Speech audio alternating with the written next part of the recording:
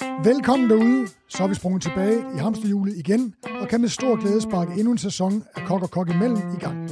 Og det kan vi, takket være, at vi endnu en gang er blevet gelejtet i aflåst sideleje og fået en økonomisk transfusion af vores trofaste samarbejdspartner, gastrotools.dk, som hermed endnu en gang sikrer, at jeg kan kaste mig ud i en forrygende omgang kokkesnak med gode gamle kolleger fra branchen, men også sikrer, at du får adgang til sikkert håndværktøj.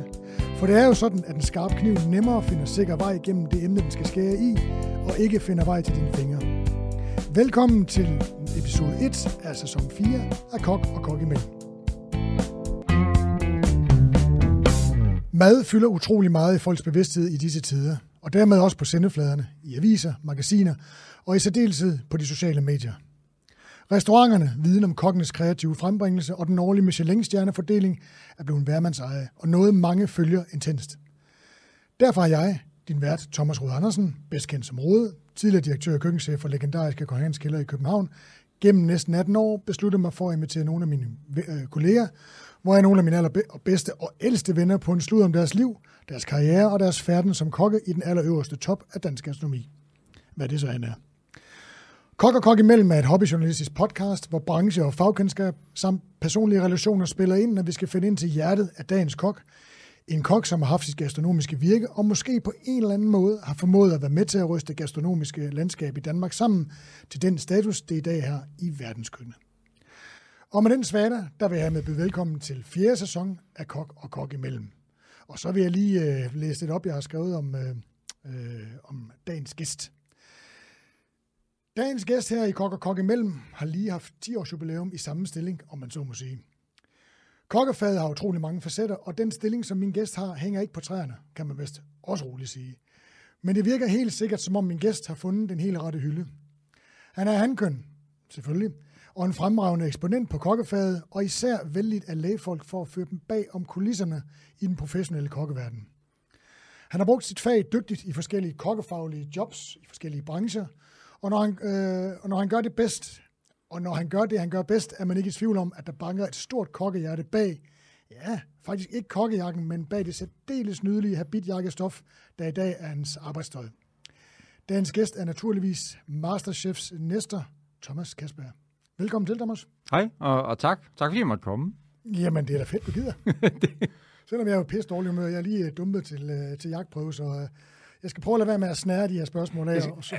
Tangerer det lige så højt, som når man til køreprøve og ikke består? Det er det samme. Ja, altså, jamen, det er det. Unødvendig tid på en hel masse ting, man skal lære i virkeligheden. Ja, altså. præcis. Ja. Men nu ved jeg, selvom vi ikke kender hinanden så godt, så ved jeg, at du bringer altid god stemning med dig, så jeg tænker, at du får det her svunget op i nogle helt op i de helt høje gardiner. Sådan. Jeg skal prøve at få den til at føle sig lidt som muligt i den jagtprøve, når jeg er gået. Så er den der ikke mere. Thomas, selvom vi begge to er kokke, har de samme kokkevenner, i hvert fald nogle af dem, og elsker vores fag, så kender vi ikke hinanden så godt personligt. Nej. Hvilket jeg dog satser på, at vi skal ændre lidt på i de næste par timer. Mm. Du har en lidt anden og super interessant kokkekarriere end min, og jeg håber, at du kan tage lytterne med, og mig for den sags skyld også, igennem dit lange CV, fordi en borgerhard, det kan man jo ikke just kalde dig. Hvor delen startede det hele for Thomas Kasberg? Nå, men jeg tror, altså, det er jo startet samme sted, som det altså ikke geografisk, men som med dig. Man gik i kokkelærer, man blev udlært, og jeg tror jeg var... Nu vi er jo stort set jævnaldrende, ikke? Altså meget ambitiøs dengang. Der var ikke helt så meget rock and roll i kokkefaget dengang, som der er i dag, men det var stadigvæk et spørgsmål, om du ville stå på kro, eller om du ville med i toppen. Og jeg var ikke så gammel. Jeg var 17 år, så jeg ville fandme med i toppen. Men hvorfor ville du i det hele taget være kok? Jamen, det har ligget der altid. Min storebror har faktisk været på prøve på Kong Hans tilbage i 80'erne. Det var under Daniel Letz, som er en legendarisk køkkenchef, der har været der også. Og som jo kommer her i den her sæson. Han kommer i den her... han er jo altså fantastisk mand, ikke? Og en af dem, der har skabt hele det gastronomiske fundament for, hvorfor dansk gastronomi findes i dag, kan man sige, ikke? Men der har han været over, tilbage i 80'erne, da jeg ikke var så gammel, men der startede det faktisk. Og så startede jeg, ligesom så mange andre, jeg blev opvasker som 14-årig efter skole, ikke? Og så lige efter jeg var blevet 17, blev jeg sendt 8 måneder til Frankrig, ned til Michel Michaud. Ja, og var dernede i princip. Og det var sådan noget med, at jeg egentlig skulle være i haven. med Rasmus Aubæk og Michael Nej, Rasmus Musset, var der ikke. Mikkel Musset var der, og hvad hedder han? Stig var der også et kok stadigvæk. Claus, han er desværre død i dag. Jeg kan simpelthen ikke huske, hvad de hedder til efter. Stig. Jeg kan ikke huske, hvad han hedder til efternavn. Så arbejdede for Mission også efterfølgende? Ja, det gjorde han. Han trak meget det hold, der var dernede med tilbage i sin tid. Jeg var jo ikke kok dengang. Jeg var 17 år gammel og sådan noget. Og så derfra, da jeg kom hjem, så gik jeg i lære. Jeg er nødt til lige at spørge dig. Altså, du kommer som 17 år gammel. Du har hørt lidt om, hvordan det er at være kok. Du har måske lavet lidt mad som barn. Din bror har været på Kong Hans kælder. Så tager du ned til den vildeste af de vilde. Ja, det vidste jeg jo ikke. Nej. Det vidste jeg jo ikke. Hvad var det, du så som 17-årig, der måske havde lyst til at starte i kokkelære? Hvad var det, du så dernede? Men jeg synes, det var et linjekøkken, og for at man lige forstår linjekøkken, så kan man sige, så står man jo på, man har et parti på et komfur, hvor man enten står og laver saucer, eller fisk, eller kød, og så kører, altså helt bogstaveligt talt, kører tallerkenen ned ad køkkenet, ikke? Og så lægger fiskemanden fisken på, og saucekokken lægger saucen på. Og det var enormt systematisk at se på, og jeg var jo fascineret af det i forvejen. Så jeg var bare køkkenmedhjælper, og man kan sige, jeg vil sige til Michel Michaud's forsvar, som jeg er kendt som en, især dengang, meget, lad os sige, ilterherre, og det var han også dernede. Ja. Der var der ligesom 2 måder at komme omkring ham på, fandt jeg ud af, eller fortalte de mig. Enten så elsker han dig, og så passer han på dig, eller også så kan han ikke lide dig, og så kan du lige så godt bare rejse hjem. Så er der ingen grund til at blive, fordi så bliver det meget ubehageligt. Og jeg tror, fordi jeg var så ung, men alligevel insisterede på at arbejde de der 15-18 timer i døgnet, så tog han mig under sine vinger. Så han passede på mig i køkkenet. Det var meget, meget rørende, når man kigger tilbage på det. Hvordan, altså, det er ikke fordi, han beskyttede mig, men jeg fik lov at komme med i køkkenet og gå med, og jeg fik ikke nogen af de der, altså, hvad kan man sige, meget, meget kendte møgfald, han har givet alle mulige andre. Og hvis de andre kokker var for hårde ved mig, så fik de eddermame med og kærligheden og føle af ham. Men det vil sige, du investerede så at sige, okay, nu giver jeg den fuld pedal. Ja, fuldstændig. Som jeg sagde, altså, da jeg kom hjem fra Frankrig, der kunne jeg ikke lave mad. Ikke en skid, men jeg kunne arbejde. Det var sådan set, og sådan var der også meget igennem min læretid. Jeg følte egentlig ikke, at jeg nødvendigvis var den bedste, selvom jeg, ligesom så mange andre, vandt nogle konkurrencer som elev og alt sådan noget. Men da jeg var færdig på Restaurant René i Aarhus, som fandtes dengang, jeg kunne løbe stærkest, og jeg kunne arbejde mere end de fleste, fordi det foregik i døgndrift. Og det er jo den der med flid kontra talent, ikke? Altså, ja. Altså især i vores fag, der er det en meget, meget vigtig faktor. Hvad var det, du så? Altså, Michaud har jo altid, Michel Michaud, som nu er i Skagen. Skagen, ja, og stadigvæk i gang. Ja. Han har jo altid været kendt for, udover at være en ilterherre, så har han også været kendt for at være ekstremt nidkær omkring udvælgelsen og beskaffenheden af råvarer. Så du det allerede dengang på Pianier? Ja, altså det gjorde jeg, og det er jo igen, når jeg ser tilbage, for jeg havde simpelthen ikke referencepunkter til at vide så meget om det dengang. Jeg var ikke så gammel. Når jeg ser tilbage på det, kan jeg jo godt se, at det er jo helt vildt, hvad der kom. Det er jo det der drøm om, altså man har en bonde, der kommer ind med hans 2 grøntsager, og så kommer der en bonde med hans 3 grøntsager, og så kommer kaninopdrætteren med kaninerne og sådan noget, ikke? Og de bor alle sammen indenfor, altså 20-30 kilometer. Ikke? Det er lidt, altså det man begyndte at bygge det nordiske køkken om der i starten 0'erne, ikke? Det her med at få råvarer, der var meget tæt på dig. Det var det, han dyrkede, da jeg var i Frankrig. Og jeg tror også, det var hans drøm med det, simpelthen. Altså derfor han tog derned. Det var simpelthen for at være tæt på. Og så er han jo helt teknisk set, det var i noget af Poitiers, og han er fra Cognac. Så han var i det område, hvor han ligesom er født. Det tror jeg også trak. Og kendte ligesom råvarer og sådan noget. Ja, var du sådan stusset specielt over, var der, altså der kom jo mange pudsige ting, kunne jeg forestille mig, som en knægt fra Aarhus. Ja, jeg vil også sige, altså den der, altså, lad os kalde det en macho-mentalitet, der er inden for det, var jo første gang, jeg sådan rigtig løb ind i den, altså hvor man bare arbejder, til man brækker sig, og så arbejder man lidt mere, ikke?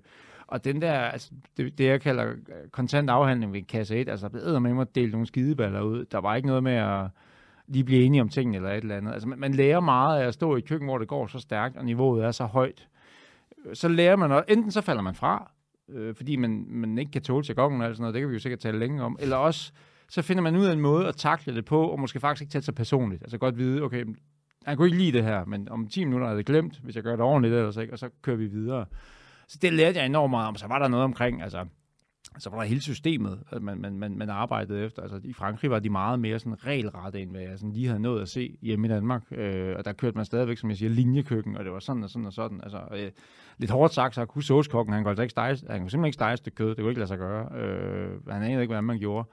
det var sådan meget i firkanter, ikke? Så det, man lod hinanden sejle lidt også. Fuldstændig. Man kunne godt agten stå over på fisken og grine. Altså, det var sådan lidt ondskabsfuldt, faktisk. Altså, det vil sige, jeg var mere vant til at slås, da jeg kom hjem, eller kæmpe for det, jeg havde, da jeg skulle til at lære, end så mange andre, der går i lære, måske var. For jeg havde stået nede i køkkenet, hvor du kunne være nærmest i skyttegravskrig med de andre, men du skulle stadigvæk præstere. Med ens kolleger, som man rent faktisk skal stå og præstere, lave det her stykke præstationsarbejde sammen med. Ja, præcis. Og man tænker bare under sig, hvorfor hjælper han mig ikke? Den dag i dag undrer det mig, at man har kunne gøre det sådan. Ja. Altså så kom jeg hjem til Danmark, hvor jeg vil stadigvæk våge påstå, at vi spiller nogle af de bedst uddannede kokke i verden ud. Både fordi uddannelsen var så længe, men også fordi en nyuddannet kokke i Danmark har ekstremt meget erfaring i forhold til i så mange andre lande. Ja. De mangler måske så lige at blive hærdet lidt i forhold til at knokle, ikke? Altså. Men det er jo heller ikke nødvendigvis bare godt, og det har jeg også snakket med nogle af de tidligere gæster her i Kok og Kok om det der, men det er jo ikke nødvendigvis bare at knokle igennem. Nej. Altså, man må også godt gøre det intelligent og snedigt, og man må godt ligesom finde ud af, at der må godt være mening med tingene. Ja, jeg tror også, altså, det at blive kok er ikke for de fleste. Og det ved jeg godt, det er blevet på grund af medier og alt muligt andet her de sidste mange år, ikke? Altså, det er stadigvæk en branche. Skal passe på, at jeg ikke sammenligner os med læger og alt sådan noget. Men alligevel, det er jo et valg. Altså, du kan ikke gå sovende igennem og være kok, i hvert fald ikke på et niveau, der er interessant, ved at påstå. Du skal ville det, fordi at udover at jeg synes, at branchen er blevet demoniseret meget, så synes jeg altså, at arbejdstider og løn og hvad kan man sige, arbejdstryk og alt sådan noget, det er et aktivt valg at ville det og kunne det. Jeg tror heller ikke, det er alle, der kan. Og acceptere det. Ja, altså fordi der er nogle måder at vælge på, og nogle måder selv at agere på, som jeg synes, det tror jeg ikke alle kan. Simpelthen ikke. Jeg tror ikke alle kan lære det. Jeg tror, der er nogen, der simpelthen må sige fra. Min bror var en af dem i øvrigt. Det er jo også fair nok. Ja. Godt, du er tilbage fra P&G. Du er i Aarhus og starter så hos René, ja, dengang var København og Jylland var meget opdelt. Meget mere end det er nu, i hvert fald, kan man sige. Ikke? Og René var ligesom en af de få gode, sagde man, i hvert fald der kunne måle sig med København restauranter i Jylland. Ikke? Og den lå i Aarhus.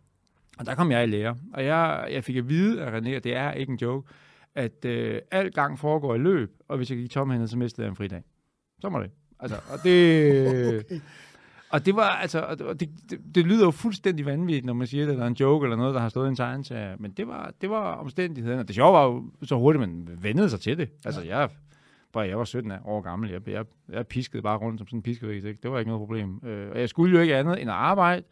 Hvis jeg kunne nå at få en øl i weekenden, så var det super, super fedt, og så skulle jeg altså sove brænderen ud, og så kørte den rotation jo igen. Altså, så jeg synes, det var nemt. Jeg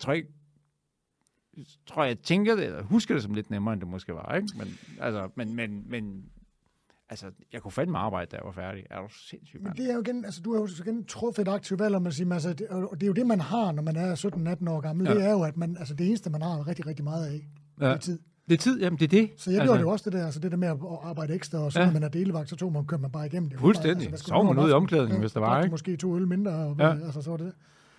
Altså, og det er jo en måde, det vil jeg jo påstå, lige meget hvor hårdt det er. Det er aldrig kommet dårligt tilbage til mig, det der med at kunne se mig selv igennem lad os sige, en 18 timers arbejdsdag. Altså, det lyder også lidt meget chok, jeg sidder og sige, men det er jo ikke sådan, når jeg en eller anden dag, det kender du, hvis man tager på arbejde klokken 5 om morgenen, og ved, jeg er først færdig klokken 23 i aften.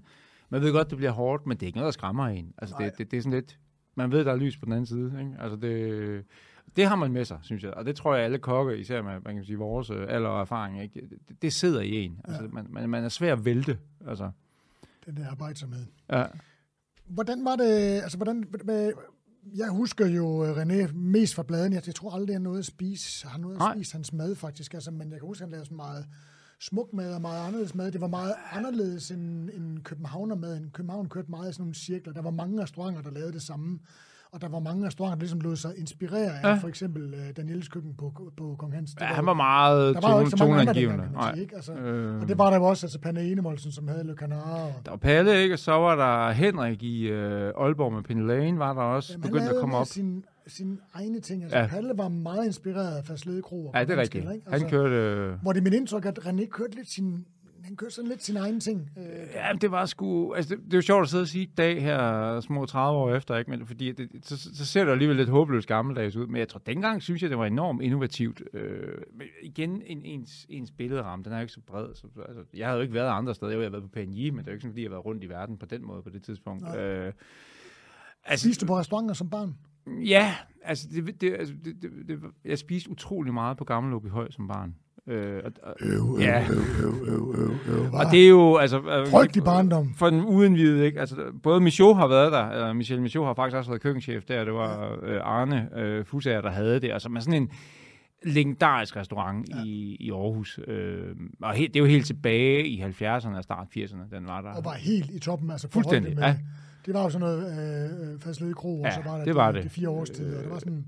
Og jeg tror, min far prøvede også på et tidspunkt, han kaprede en kok fra, kongen, altså fra Kong Hans på et tidspunkt. Og så prøvede de at åbne en restaurant på noget, der hedder Kaldevig Strandgård, der ligger over ved Aarhus. Jeg tror kun, det var os, der kom derude at spise. Altså jeg mindes ikke, at jeg har set andre gæster derude. Okay. Og det var også en ambition om at lave en anden total high-end restaurant derovre. Men problemet er, at Kaldevig Strandgård ligger 30 km fra Aarhus, og så meget gik de heller ikke ud og spise dengang i Aarhus. Og sådan. Altså det var op ad bakke. Det blev heller aldrig rigtigt til noget. Det vil kunne lade sig gøre i vores dag, ikke? Ja, det ville det kunne, ja. Så jeg har også fået det ind helt, altså bogstaveligt talt måske, og min mor er en stor medentusiast, og var det også dengang. Altså, så det jeg er ikke sådan, jeg kan ikke bryste mig af, ligesom Claus Meyer, når han fortæller om de her frostgrøntsager, han har spist hele sin barndom og margarine. Det har ikke været tilfældet. Jeg er sgu blevet, som man siger, godt opdraget. Altså, så da du startede lære dig hos René, der vidste du lidt om det? Altså, du havde lidt, du kunne godt se, hvad god mad var. Jeg havde godt en god reference for, den her balance mellem ting. Jeg var ikke bange for at smage ting. Det var også en vigtig ting. Jeg kan lide det. Der er kun én ting i verden, jeg hader østers, og det kan vi sikkert snakke længe om, hvorfor og hvorfor ikke. Men ellers kan jeg lide alt andet, men østers kan jeg simpelthen ikke. Det kunne jeg heller ikke dengang. Men ellers så kom det der. Men altså, René han lavede, og det sidder vi og griner af, men han lavede, altså, det er sødtunge med beurre blanc og grøntsager julienne og hakket pulver. Nej, men det smager fantastisk. Og dengang synes jeg det var vildt, ikke? Men det var ikke, fordi det er så innovativt, når man kigger på det i dag. Men jeg vil stadig våge at påstå, at altså, du er ikke en dygtig kok, før du kan lave sådan noget. Ikke fordi jeg er verdens dygtigste, men jeg er også inde i en branche nu, der ligesom, altså, de har kraftedeme at lave skum, og verifikationer, jeg ikke aner, hvordan man staver til, og sådan noget, ikke?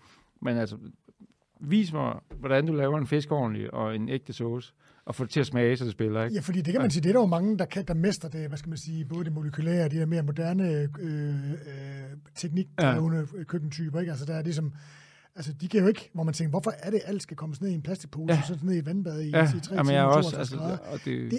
Det kan også noget, det kan også være fint, altså, men et stykke kalvemørbrad, altså, det forstår jeg simpelthen ikke. Altså. Jamen, det giver ikke, altså, nu kan vi jo lægge os ud med mange, når vi siger det, ikke? Men det er jo simpelthen det mest uinteressante stykke kød, der findes, ikke? Det er jo en mørbrad, ikke? Det er stendødt i altså ordets bogstavelige forstand, ikke? Altså, det er en kalveskang, og så vidt den, og så glasere den op bagefter. Ja, det kan noget, ikke? Altså, og det er også det med, at man skal jo bruge teknikkerne i den sammenhæng, de giver mening. Ja. Altså, men altså, den der molekylære bølge kan vi sikkert snakke længe om, og jeg er ikke nogen stor fan af den. Jeg synes, den var interessant i starten, og var også et sted på det tidspunkt, nu springer vi rundt i tiden, hvor rigtig meget af det skete i Danmark, og derfor var det sjovt at følge med i. Men den overhåndte så på en eller anden måde, synes jeg, på et tidspunkt, der er sådan et, altså når jeg kigger tilbage på det, så var der noget, nogen lærte noget af, men det er ikke sådan det smukkeste gastronomiske kapitel. Nej, altså jeg kan huske, da jeg ligesom stiftede bekendtskab med det, hvis til lytterne derude, men bare lige, bare så vi er enige, hvad en af vores mange tangenter, hvad det er, vi snakker om lige pt., så er det her molekylære halløj, som vi nu sidder og disser en lille smule. Men jeg må da indrømme, fordi vi er jo lidt rundet af den samme tid, så det vil sige, altså det der med at altså en bøf, det er noget, man steger på en pande. Ja. Du ved, man skal i hvert fald kunne. Ja, og et stykke pikvar, det er noget, når man hælder noget smør og roserer det med smør og ting og sager, så man ligesom ligger i fingrene på en. Men jeg kan da godt huske, altså de unge kokker, da jeg var den gamle køkkenchef på Hans Kælder, ikke? Altså René Redzepi og Thomas Hermann, og de kom jo med de her ting fra Spanien, ikke? Altså, nej, det er rigtigt, ja. Og det, jeg synes, der var interessant ved det, fordi jeg kunne godt se det. Altså, jeg kunne godt lide at lave det, jeg kunne godt lide at være lidt, lige hænge lidt på klippesiden, ned, ikke? Og nogle gange, så sad det jo bare ikke i skabet. Det gjorde det jo ikke. Altså, fordi så har man lige for travlt, eller whatever, et eller andet, ikke? Så det der med, at det molekylære og sous vide, det her tilberedede ting i den samme temperatur i et vandbad i en plastikpose, kunne jeg godt se kunne noget i relation til at få lidt mere ensartethed i. Altså, det var sådan noget, Thomas Hermann og jeg har diskuteret virkelig meget, altså, hvor han bare simpelthen, han ville bare være sikker på, at det sad i skabet hver gang. Og jeg kunne godt forstå, men jeg synes bare, der manglede nerven sådan lidt... Altså en form for automatisering i det, ikke? Altså nu vil jeg også have lov at sige, at Thomas Hermann, som jeg jo også kender godt, er en af de dygtigste til det, faktisk. Han formåede, synes jeg, langt hen ad vejen holde en balance, hvor han brugte det rigtig, rigtig godt.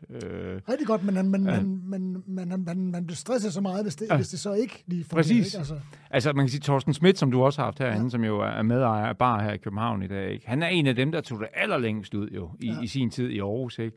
Men der var det også interessant, men der kom du lige så meget for at opleve, hvad kan man sige, hvor gakket det kunne være, og egentlig ikke nødvendigvis, altså, undskyld Torsten, hvor godt det smagte hver eneste gang. Men, og det er jo det, man gør på Alkymist i dag her i København. Ikke? Altså, der er det jo taget helt ud i en anden dimension. Ja, de to restauranter er nærmest, altså, det er jo nærmest en forestilling, ikke? Altså, hvor man en opvisning i teknikker og oplevelser og dufte og lyde. Og det kan også noget, ikke? Men det er et andet, for mig er det et andet spil. Altså, du går ud og spiser for at spise, og du går ud og ser en teaterforestilling for at se en teaterforestilling. Og der er noget af det, der er fusioneret en lille smule, når du snakker de der discipliner der for mig, og det er fint.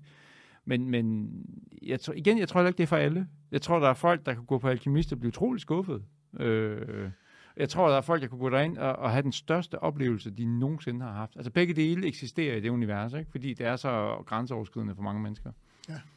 Men man har jo også, ligesom man kan sige, som gæst, som kunde, har man jo også en forpligtelse til at sætte sig ind i, hvad det er, man helt enig. Altså, altså. Så hvis man regner med, at man skal ind og sidde og vælge, hvilken udskæring kød, man skal have fra grillen, så har man jo skudt sig selv i foden. Ja, det har man med. Så jeg kan rigtig godt lide begge dele, men jeg kan godt lide, når jeg går ud og spiser, for at gå ud og spise, og bare hygge mig og slappe af, så kan jeg godt lide, at jeg kan gøre det. Ja, præcis. Og så kan jeg godt lide, at der også er den anden, som Malling & Schmidt, hvor Torsten var, ikke? Altså, vi talte om før, og Alkymist, altså, hvor det ligesom er en kæmpe, hvor det er en iscenesættelse. Det er jo hele bygningen, altså, alt er der jo, og det er jo, altså, på den måde er det jo blevet en mangefacettet branche, meget mere, end det var før i tiden, ikke? Altså, der kan man sige, der var de gode, og de mellemgode, og de dårlige restauranter. Det er hårdt sagt, men forstår mig ret, ikke? Altså, og jeg kan da også huske, altså langt senere, da jeg kom til København, ikke, der var der jo, altså der var kongen, hvor jeg tror faktisk lige du var blevet køkkenchef. Det var i, hvornår kom jeg herover? Jeg kom til København 99. Jeg startede i 96, over 2. Og der var du ligesom, altså allerede der et meget etableret navn herover, ikke? Hvad siger du? Jeg knokler også for det. Jamen det er jo det. Altså, jeg kan huske det der med at komme herover, altså det var med ærefrygt. Og det var fordi, at jeg var i Skagen på det tidspunkt. Og nu siger du bare til, hvis jeg springer for meget rundt. Og der var jeg udlært og stod som stegekok deroppe på Skagens fiskehus.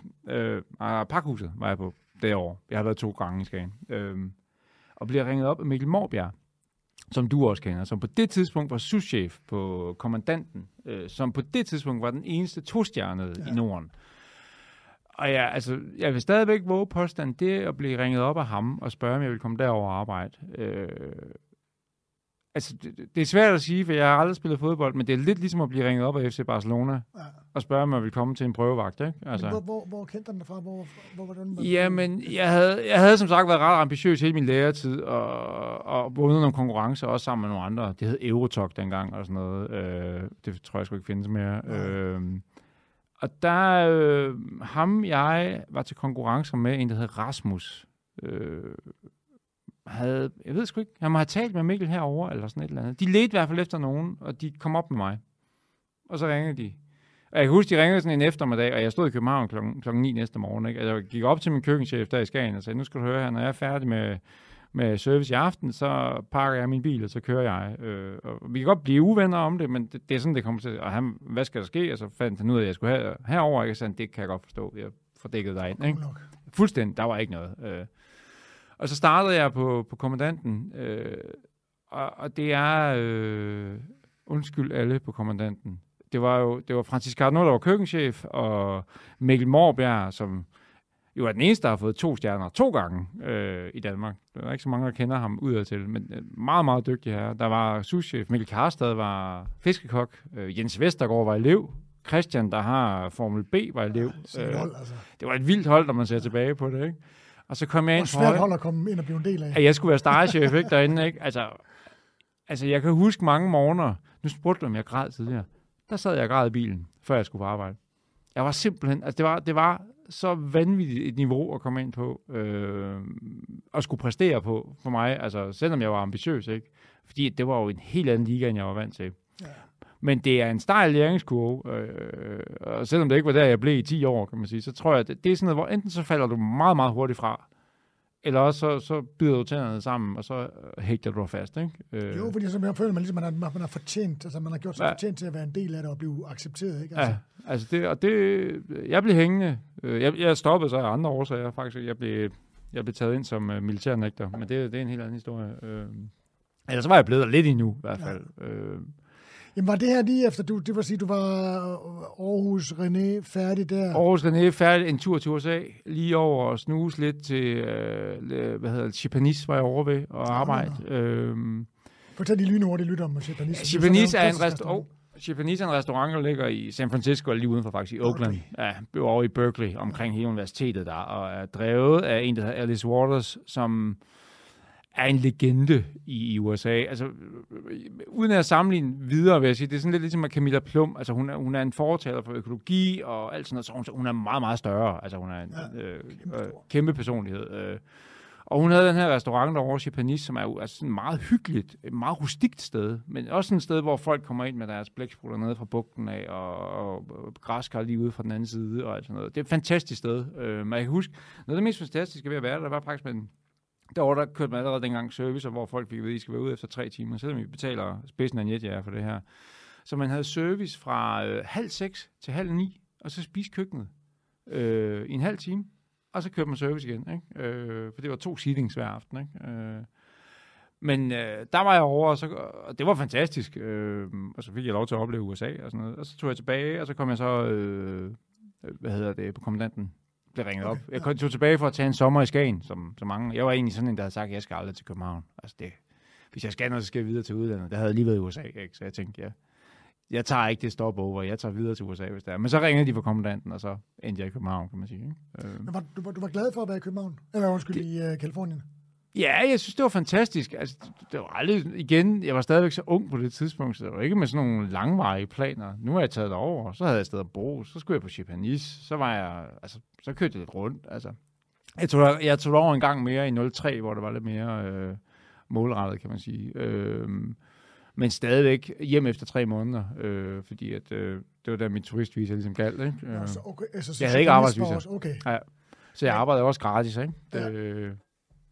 Så altså, det var for at opleve noget af det der. Ikke? Og anden gang jeg tog det over, var det også fordi, jeg ligesom havde lært stedet at kende, og tænkte, nu prøver jeg lige at bruge nogle af de kontakter, jeg har derovre. Jeg havde meget med Chat, som har noget, der hedder Tartine Bakery, siden han har udgivet en del bøger, som er blevet meget, meget kendte, også i hele verden, omkring at bage, og hans kone Liz har udgivet kagebøger. Dengang var de ikke helt så store, der havde de en butik. Og dem lærte jeg at kende gennem, nu springer vi hele tiden, ikke? Gennem Kille Enna, som jeg kender rigtig godt, som jeg øver fra Sønderjylland, ligesom dig. Ja, var hun med over? Der var en oceanerflok, der var derovre. Ja, omkring, det var hun, det var tidligere. Det er jo starten midt-90'erne. Ude ved... Jamen, det var, hvad? Ude ved Tomales. Ja, men der var to grene. Der var restaurationsgrene, så var der også det, der hedder Kaospiloterne engang, kreativ uddannelse, jo lavede en del af deres uddannelse derovre, og derfor blev der faktisk sådan et nærmest sådan dansk kraftcenter derovre, kan man sige. Ja.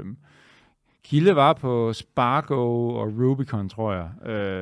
Men så der var et sted, der lå ude ved Point Reyes, og helt op. Det skulle godt være, ja. Helt op, det er lige en time nord. Ja, men det er en time nord for, ikke? Altså, det er jo et vanvittigt sted. Altså. Ej, hvor det nice, altså. Så det var faktisk gennem hende, jeg lærte det, og dem at kende derovre. Og Kilde var også på det tidspunkt en meget, meget fremme kok. Igen på sådan et alternativ måde i dansk kokkeverden, vil jeg sige. Ikke? Hun gik meget med dufte og krydderier, hvilket indrømmer jeg blank. Ikke var det, der interesserede mig allermest der midt slut 90'erne. Der var det mere finere fransk madlavning. Ikke? Det kom jeg efter siden, vil jeg sige. Men altså, på en eller anden måde har jeg altid ramt branchen sådan lidt skævt i forhold til så mange andre. Jeg har altid fået nogle andre indgange. Altså selv Kilde var lidt en anden indgang til det, end hvad man normalt ville gøre. Ikke? Og hun lever den der i dag. Jeg tror, hun udvikler æteriske stoffer til parfumer. Bare for at sige et sindssygt interessant sidste. Kan du lige lynhurtigt fortælle lidt om, hvem Kille Enna er? Kille Enna er en kok, der er uddannet fra Aarhus også. Lidt tidligere end mig. Jeg tror, hun er uddannet i 95 eller sådan noget. På Adam også. Hun er uddannet fra de 4 årstider. Dengang Jonna Hall og Ulrik Witt havde det. Legendarisk sted også. meget, meget kreativ, meget, meget dygtig til dufte og smage, som altså helt ud over det sædvanlige. Og tog både i en tidlig alder, og også tidlig i forhold til, hvor alle andre var henne i den gastronomiske verden på det tidspunkt, i hvert fald i Nordeuropa, til Marokko, alle mulige steder, og opsøgte krydderier og planter og alt sådan noget for at dufte tingene. Og det var virkelig farver nye verden dengang. Og det har hun beskæftiget sig med siden, og skrevet bøger om det. Og i dag beskæftiger sig kun med duft og sådan noget. Hun arbejder slet ikke som kok i dag. Der må jeg afbryde mig selv. Det var nemlig sidst, jeg var i kontakt med hende, der hun lavede sådan et duft, som man kunne, sådan en spray, man lige kunne sprøjte ned i glas, og så hælde mineralvand op i. Ja. Blev faktisk lidt beregnet til den arabiske verden, altså, hvor man ligesom kunne aromatisere sit vand, når man nu ikke drak alkohol. Så man havde noget, altså ligesom nogle gange, altså jeg elsker vand, men det kan også blive noget, hvis jeg drikker meget, så bliver man godt kede sig lidt i munden, især når man spiser. Ja. Og det produkt, hun har lavet, det var så rævedyrt. Jeg ved ikke rigtig, hvordan det er gået. Det koster. Det er sindssygt interessant. Altså Kilde har altid klaret sig. Hun flød til Sverige for mange år siden, og bor stadig på sin gård derovre.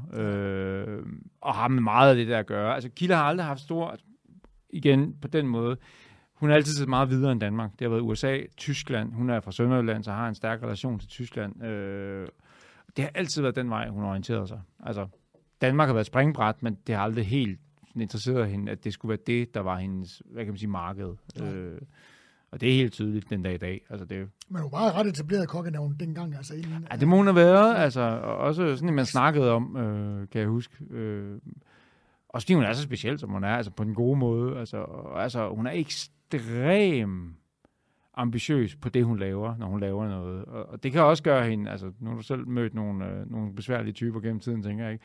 Hun er ikke den nemmeste at arbejde sammen med, nødvendigvis, fordi hun nægter at indgå kompromiser på det, hun laver, på nogen som helst måde. Men det er jo også fedt. Altså, ja, det er jo det er. Altså, kan man lide personen, så kan man godt acceptere det, ikke? Altså, men man kan også slå sig på det, hvis ikke man synes, det er fedt. Det er jo også noget, det jeg mødte herover også første gang, jeg stiftede bekendtskab med dig og sådan noget. Ikke? Altså, den der kompromisløshed, der lige pludselig lå i tingene. Altså, det havde jeg aldrig oplevet før på det tidspunkt. Altså, det...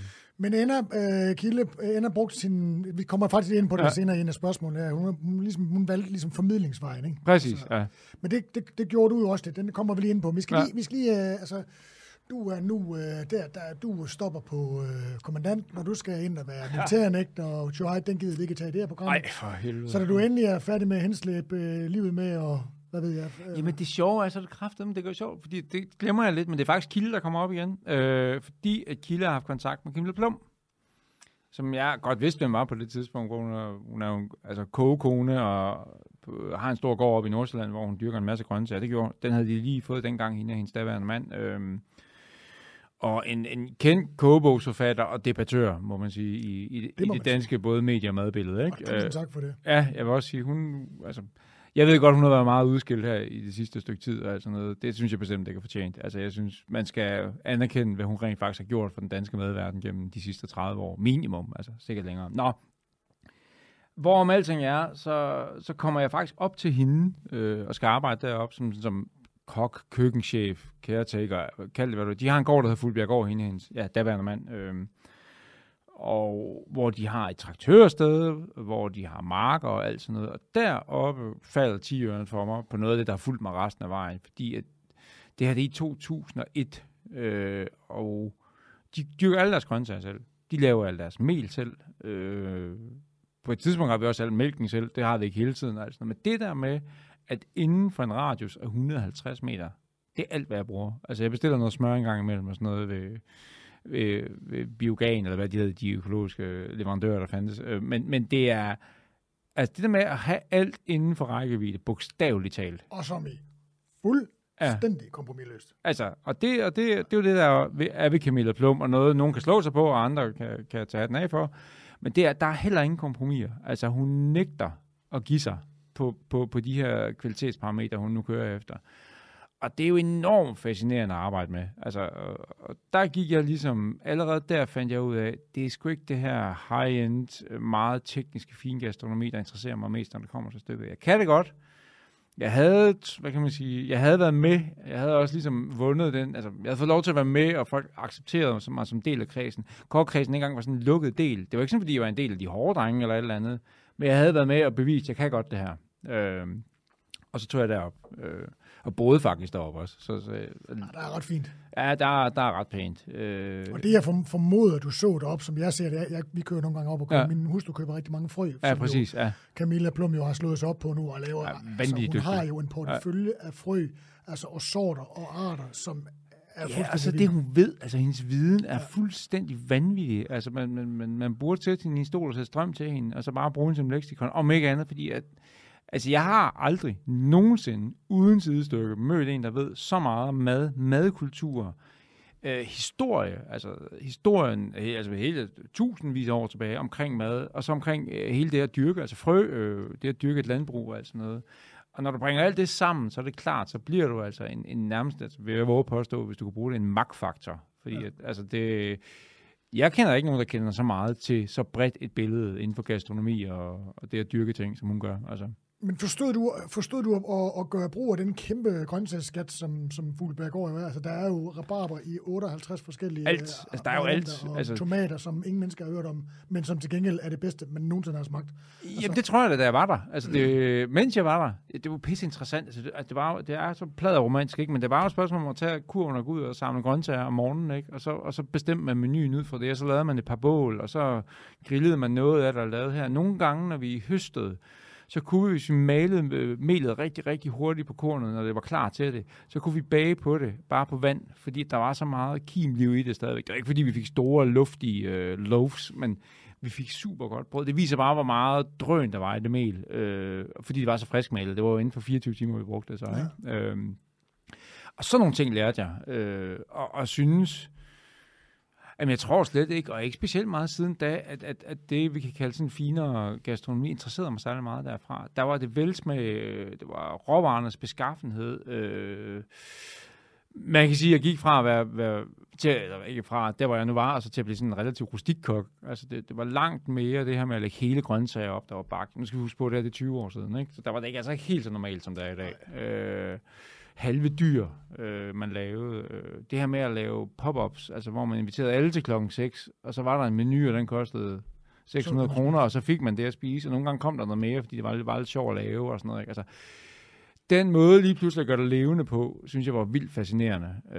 Og så var der selvfølgelig kogeskoler. Det var Camilla også rigtig dygtig til at få sat op, ikke? Så man kunne komme op og blive undervist i alt muligt. Og det var også mig, der var med til. Og det var, man kan sige, det var der formidlingsmejen startede, det her med at undervise folk i madlavning. Altså, så det er 20 år siden, ja, cirka. Men det stopper jo ikke der. Altså, det er der starter. Hvis det for 20 år siden, så er der jo 10 år op til det, du laver nu, ikke? Ja, jamen, det er jo det. Nej, men altså, det er jo hverken bedre og værre eller bedre, end at jeg ender selvfølgelig også med i meget, meget kort over på dag at blive meget, meget uvenner med Camilla. Det tror jeg ikke nogen, der har med hende at gøre længe, undgår på et tidspunkt. Og det gjorde så også, at for samarbejdet stoppede rimelig brat. Og det skal lige sige, at vi har en fin relation i dag. Men så skulle jeg jo noget andet. Og jeg havde en kontakt ind til København til Meyers Madhus, hvor en af mine både kolleger fra Aarhus dengang, en der hedder Ronny Isvik, som faktisk har været kærester med Kilde Ende, nu bliver det meget indspist. Men han var altså sådan en kok og køkkenchef inde i Meyers Madhus, som dengang var et relativt lille foretagende inde i Nørrebrogade, som holdt altså kogeskoler. Ja. Og bageskoler. Ja, bageskoler. Og Claus Meyer, lidt som smeltedile for, hvad han nu havde af idéudvikling. Og altså, ting, han ikke lige kunne gøre på en restaurant, eller dengang var firmaet ikke så stort. Altså det hedder nærmest Meyer-gruppen i dag, og ikke Claus, der ejer længere. Så der skete rigtig, rigtig meget derinde. Og der kom jeg ind, og hverken værre eller bedre, gik der et halvt års tid, og så var jeg også køkkenchef derinde, og der havde jeg ligesom et parløb med en, der hed Pia. Så sammen drev vi i lang tid madhuset sammen, og det gjorde selvfølgelig, at altså jeg brugte hver eneste dag på at undervise, og udvikle undervisningskoncepter sammen med andre, og så ikke mig alene, ikke? Men der sad en masse meget kompetente mennesker i Meyer-gruppen på det tidspunkt, og vi begyndte at lave kursusforløb på kokke i forhold til det her med sensorik, altså hvordan opfattes smag egentlig overhovedet. Alle de her ting begyndte at grave dybere i tingene. Og så kom hele molekylærbølgen samtidig med, og ny nordisk startede jo der i 3-4 stykker, og der brugte de også madhuset. Så uden at jeg sådan var en spiller i det, var jeg med i hele det der, altså og oplevede det.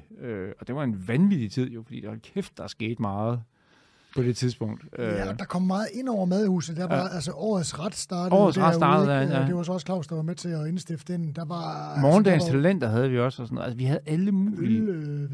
Ja, vi havde ølskoler og øl og mad, kan jeg huske. Der var smagninger med chokolade, og der var rigtig mange, der kom noget nyt til landet, så ligesom der. Men Claus var jo sådan en, altså som jeg plejer at sige, alle vi andre var jo sådan set bare sat i verden i hans firma for at skyde nogle af de mest boglarme idéer ned, fordi at altså hvis det var op til Claus, så prøvede vi bare alt. Det skal han have. Altså, jeg har aldrig mødt et menneske, der så mange gange har kunne trække stikket på sin forretning og tjene en masse penge. Det endte han også med at gøre, men i stedet for valgte at lade sig geninvestere dem, eller på noget, hvor man bare stod og rystede på hovedet, i hvert fald når han præsenterede det, og tænkte, det går aldrig godt. Altså, jeg kan huske dengang, han købte Lilleø, altså den der forpulede Lilleø nede syd for Falster, ikke? Altså, det var, altså, vi tænkte, er jeg blevet sindssyg? Altså, men det gjorde han jo, og fik jo ændret hele opfattelsen af danske æbler inden for, lad os sige, 5 år, ikke? Sådan nogle ting. Og det var essensen af Madhuset, samtidig med, at vi holdt kogeskoler hver dag, og bageskoler, og alt muligt. Så det var en forretning? Det var en forretning, og den skulle løbe rundt, og vi fik også ret hurtigt, da den begyndte at vokse, ansat en direktør til ligesom at drive den forretningsdelen af det. Det var vigtigt, fordi det var slet ikke noget, jeg kunne, og Pia kunne godt noget af det. Men jeg var jo kok, for helvede. Altså, jeg kunne godt formidle, fandt jeg ud af. Det var der, jeg fandt ud af det her med at forklare og fortælle. Og for det til at være interessant. Ja, altså basically lige at høre på mig selv, jo. Altså, det er det handler om, når man godt kan lide at formidle. Så kan man godt lide at høre på sig selv, ellers så er det forfærdeligt. Det er i hvert fald en del af det. Ja, det er en del af det. Ja. Så der skete meget. Altså, jeg tror, altså det første, jeg ser tilbage på det, jeg faktisk er klar over, hvor meget der foregik. Fordi da man var i det, var man ikke klar over, hvilket impact det ville have. Ikke en selv, men det, der foregik på eftertiden. Men man kan godt se, når man kigger tilbage, hold kæft, der er sket meget i det hus. Altså. Ja, for fanden, altså. Når efter nogle gode år der, går ud fra, det var? Ja, det var faktisk rigtig fine år, ja, og så skiltes vi sådan ja, det var andre årsager, men det var ikke sådan dramatisk. Så skulle jeg videre, kan man sige. Altså man lavede nogle strukturændringer i mig, som gjorde, at jeg ikke rigtig kunne se mig selv længere, men der var jeg helt over det, der hedder consulting-afdelingen. Det vil sige, der var jeg allerede ude og lave produktudvikling for virksomheder, formidlingsopgaver for virksomheder, og alt sådan noget. En del, som mig og gruppen, som det på det tidspunkt, så var begyndt at beskæftige sig med. Så der var jeg jo mere og mere væk fra det at lave mad, andet end at kigge mere sådan formidlingsmæssigt på det. Og så tog jeg faktisk et par år ind og sad inde i Landbrug Fødevare, som findes den dag i dag, som er en stor, lad os sige, voldsom. Jamen, det er det store onde, ikke? Altså, det er en interesseorganisation, som jo varetager landbruget, kan man mildest talt sige, ikke? Og dem kan man jo synes om, hvad man vil. Jeg tror, altså, jeg vil våge påstanden at have siddet derinde. Det er svært at synes én ting om Landbrug Fødevare, fordi der er den simpelthen for mange facettet. Men det er jo også det, det er ikke fordi, de skal fylde noget i dag, men det er jo også, altså, det er jo sådan lidt, man giver med den ene hånd og tager med den anden. Ja, det er sgu, altså det... Fremmer det ene for at slå det andet. For at slå det andet ihjel og sådan noget. Det er en kæmpe organisation. Den tager vi ikke, det bliver simpelthen for... Og der sad jeg inde et par år, faktisk fordi jeg lidt trængte til at prøve at komme ud og gøre noget helt andet. Der havde jeg jo ligesom på en eller anden måde sluppet det her med at stå altså, i køkken og lave mad hver eneste dag. Men det hele handler jo stadigvæk om mad. Altså, det gør det den dag i dag. Altså, det eneste, jeg vil stadig våge påstå, jeg kan finde ud af, det er mad. Og så snakke om det selvfølgelig. Så efter små 1,5-2 år, derinde kommer jeg på Årstiderne, som hvad kan man sige, chef, det hedder Årstiden Live, som ligesom er alt andet end kasserne. Det udtryk, man har udad til, og de restauranter og lokaler og butikker og hvad det ellers må være, events man nu har. Var det planlægning, eller var det... Ja, men det blev også meget manuelt, fordi så mange kokker var der sgu ikke i starten, så jeg stod meget i køkkenet. Og det var også fint at komme tilbage til. Og så var det samtidig planlægning, og hvad kan man sige, idéudvikling på, hvad kan vi gøre med butikkerne, hvad kan vi gøre med pop-up restauranter, hvad kan vi gøre med markedet. Altså, Årstiden er en stor virksomhed, og har vil jeg stadig våge påstå, et af de stærkeste brand, der findes i Danmark. Og det skal man jo varetage, men man skal også bruge det. Ejlersen skal være inde i programmet her. Jamen han er altså, men så får du ikke, altså du får ikke et ben til jorden. Du trykker bare play, og så snakker han til han går igen. Og det var inspirerende. Altså Søren Ejlersen, som du også lige siger, er jo en af partnerne i det, og ligesom deres ansigt udadtil. Og enormt innovativ. Har lidt ligesom Claus Meyer, sådan et hoved, der hele tiden fostrer idéer, altså, og ikke lader sig begrænse af, hvad det nu lige skal koste, ikke fordi han skal sætte, men Det kan vi andre steder gøre. Ikke? Igen, der havde jeg også en funktion, hvor jeg nogle gange skulle sige, det kan vi godt gøre, men det koster 15 millioner at gøre det her, eller et eller andet. Ikke? Det skal sige, at jeg skiltes ikke med årstiderne as the best of friends. Og det er stadigvæk en måde, som jeg den dag i dag... jeg svarer ikke, hvis de ringer, lad os sige det sådan. Men jeg må anerkende, at det er en stærk virksomhed.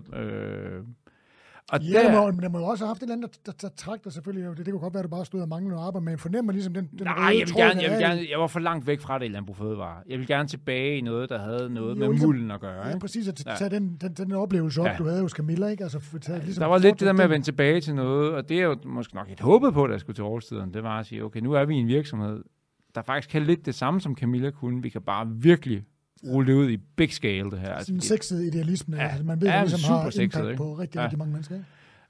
Og den skal vi ikke ned i, hvad man så synes om den, og hvad der ligger bag det og sådan noget. Det er der nok mange meninger om, og jeg har helt sikkert en. Men efter det, altså mens jeg er på årstiderne, bliver jeg faktisk ringet op af Metronome, som skal til at lave Masterchef i Danmark. Der bliver Thomas Hermann, som har været her, du kender, og jeg kender, er med, Anders Aagaard med, og de mangler en tredje. Og jeg har på det tidspunkt faktisk allerede lavet noget tv for TV2, mens jeg var i Meyers Madhus, som var sådan et sidekick til Henrik Boserup.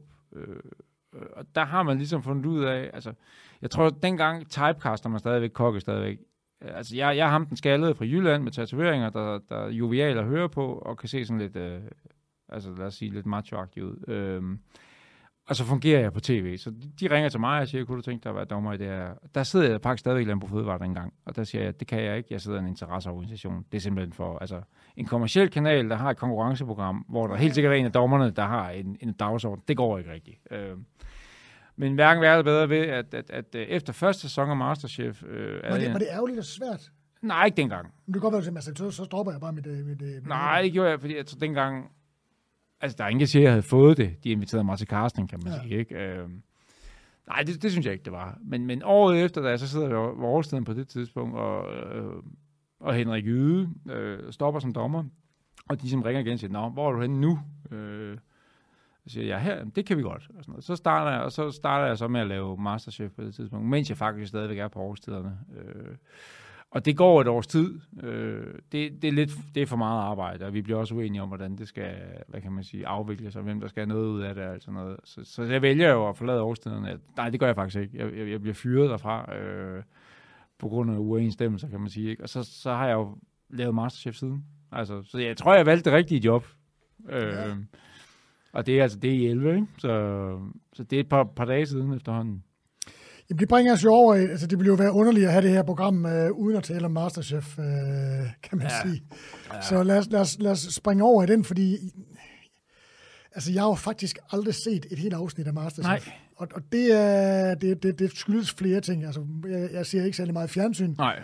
Og så er jeg jo rasende misundelig på dit job. det er også privilegeret. Jeg er rasende over misundelig over dit job, og så er jeg rasende over, at jeg aldrig sætter mig inviteret ind som dommer. Nogensinde, udover her, hvor jeg vender at være gæstedommer. Det forstår jeg heller ikke. Fucking får lov til at snuse det, og jeg er flænsende rasende over. Men jeg kan godt komme med et bud her, uden at nu skal jeg jo ikke komme til her. Du sagde det med typecaster, for der er noget sjovt i det også, men det er bare sjovt. Nu siger jeg det, som det er. Det er jo det der med, at når man ligesom ser, jeg tror det er mere, når jeg ser alle de mennesker, der har været inde gennem årene, så tænker man, altså... Jamen indimellem, ja. Altså, prøv altså 18 år var det... Ja, altså, præcis. Jeg tror, at... Altså, man skal ikke tage fejl af, hvor konservative tv-branchen er, når det kommer til stykkerne. De har noget, der virker, så har de svært ved at slippe det. Det kan man også sige, altså, den dommertrive, vi er i dag, altså har jo været der 800 år. Det er fordi jeg ikke forstår det. Men inden da... men jeg vil faktisk godt... Altså, det sjove er jo, at det er jo altid en diskussion, vi har derinde. Hvem skal på, altså noget. Og man kan sige... Lige med dit tilfælde, der var det jo også, det var mest, der hvor du faktisk var relevant, det var lige da du lavede dit skifte, fordi det var heller ikke nogen, nu skal jeg jo ikke sidde og overtage din rolle, ikke? Men du lavede et relativt hårdt skifte, synes nogen ikke, fra at være den her kok, der stod for det her fine franske madlavning, til at gå over til en helt anden madstil. Og i det skifte, der var du var alt for farlig at røre ved. Ja, altså, det ved jeg godt. Og det har kostet mig meget, tror jeg. Ja, det tror jeg også. Altså, det har ikke været... Det er fint. Og det kan man sige, at du vidste det. Det er jo godt, du ikke vidste det dengang, fordi så tror jeg, altså, så godt kender jeg dig ikke, men så kunne man godt have tvivlet mere på det, fordi det fik du fandme nogle høvl for, ikke? Altså, også noget ros, men også noget høvl, ikke? Og der skal man ikke tage fejl af en kommerciel kanal. De sætter sig ned og siger, det der, Sådan en busmand skal vi ikke... Det skal vi simpelthen røre ved. Det er alt for utydeligt, og alt sådan noget, ikke? Og der kan man sige, altså, der er de iskolde, og så ser de bare bort fra 18 år som det mest hæderkronede kok nærmest, ikke? Altså alt sådan noget. Og siger, jamen, det giver skide god mening. Tak. Du har fået den ud af min... du har fået trykket den bums ud. Må det skal jo ikke handle om mig. Jo, det skal handle om dig, det må det gerne. Nej, okay, ja. Kan du ikke i din egenskab af Mr. Masterchef fortælle lidt om, hvad Masterchef formatet, hvad det i virkeligheden er, og hvad det i virkeligheden er det program, det kan, fordi det handler jo om at lave mad. Det handler om at lave mad, og så igen så meget mere, og det er slet ikke fordi, det skal lyde som om, det er Dr. Phil eller noget, men som jeg plejer at sige, det er jo ikke nødvendigvis den, der kommer med den bedste ret til audition, der vinder Masterchef. Det er alt muligt andet, der gør sig gældende der. Men Masterchef for mig er blevet over tid også et formidlingsformat. Altså vi prøver jo... Altså, man kan sige, det er verdens mest udbredte madformat. Kæmpestort. Det har et helt hovedkontor i Holland for sig selv. Altså, bare Masterchef Inc. Ikke? Altså, der kører og kun styrer Masterchef rundt omkring i hele verden. Altså, man skal ikke tage fejl af, at det her er et dybt formateret program. Og det gør jo, at vi har nogle bestemte rammer, vi kan arbejde indenfor, og der er nogle ting, vi ikke kan. Men basically i Danmark, og især i Norden, og dem jeg kender til, altså nu har jeg jo ikke besøgt alle lande, der er Masterchef overhovedet. Jeg har faktisk næsten ikke besøgt nogen. Men der handler det jo om at formidle. Altså madglæde, madkunden, og ikke så meget dramaet. Jeg ved godt, at i den engelske udgave, i særdeleshed den amerikanske, hvor Gordon Ramsay er med begge dele, har man meget mere dyrket dramaet. De kaster med tallerkenerne og råber af deltagerne og alt sådan noget. Ikke? Det er ikke noget, vi bruger. Altså vi prøver hele tiden at gøre folk dygtigere. Når det så er sagt, er der jo et konkurrenceparameter i det hele tiden. Vi skal jo smide en hjem hver dag.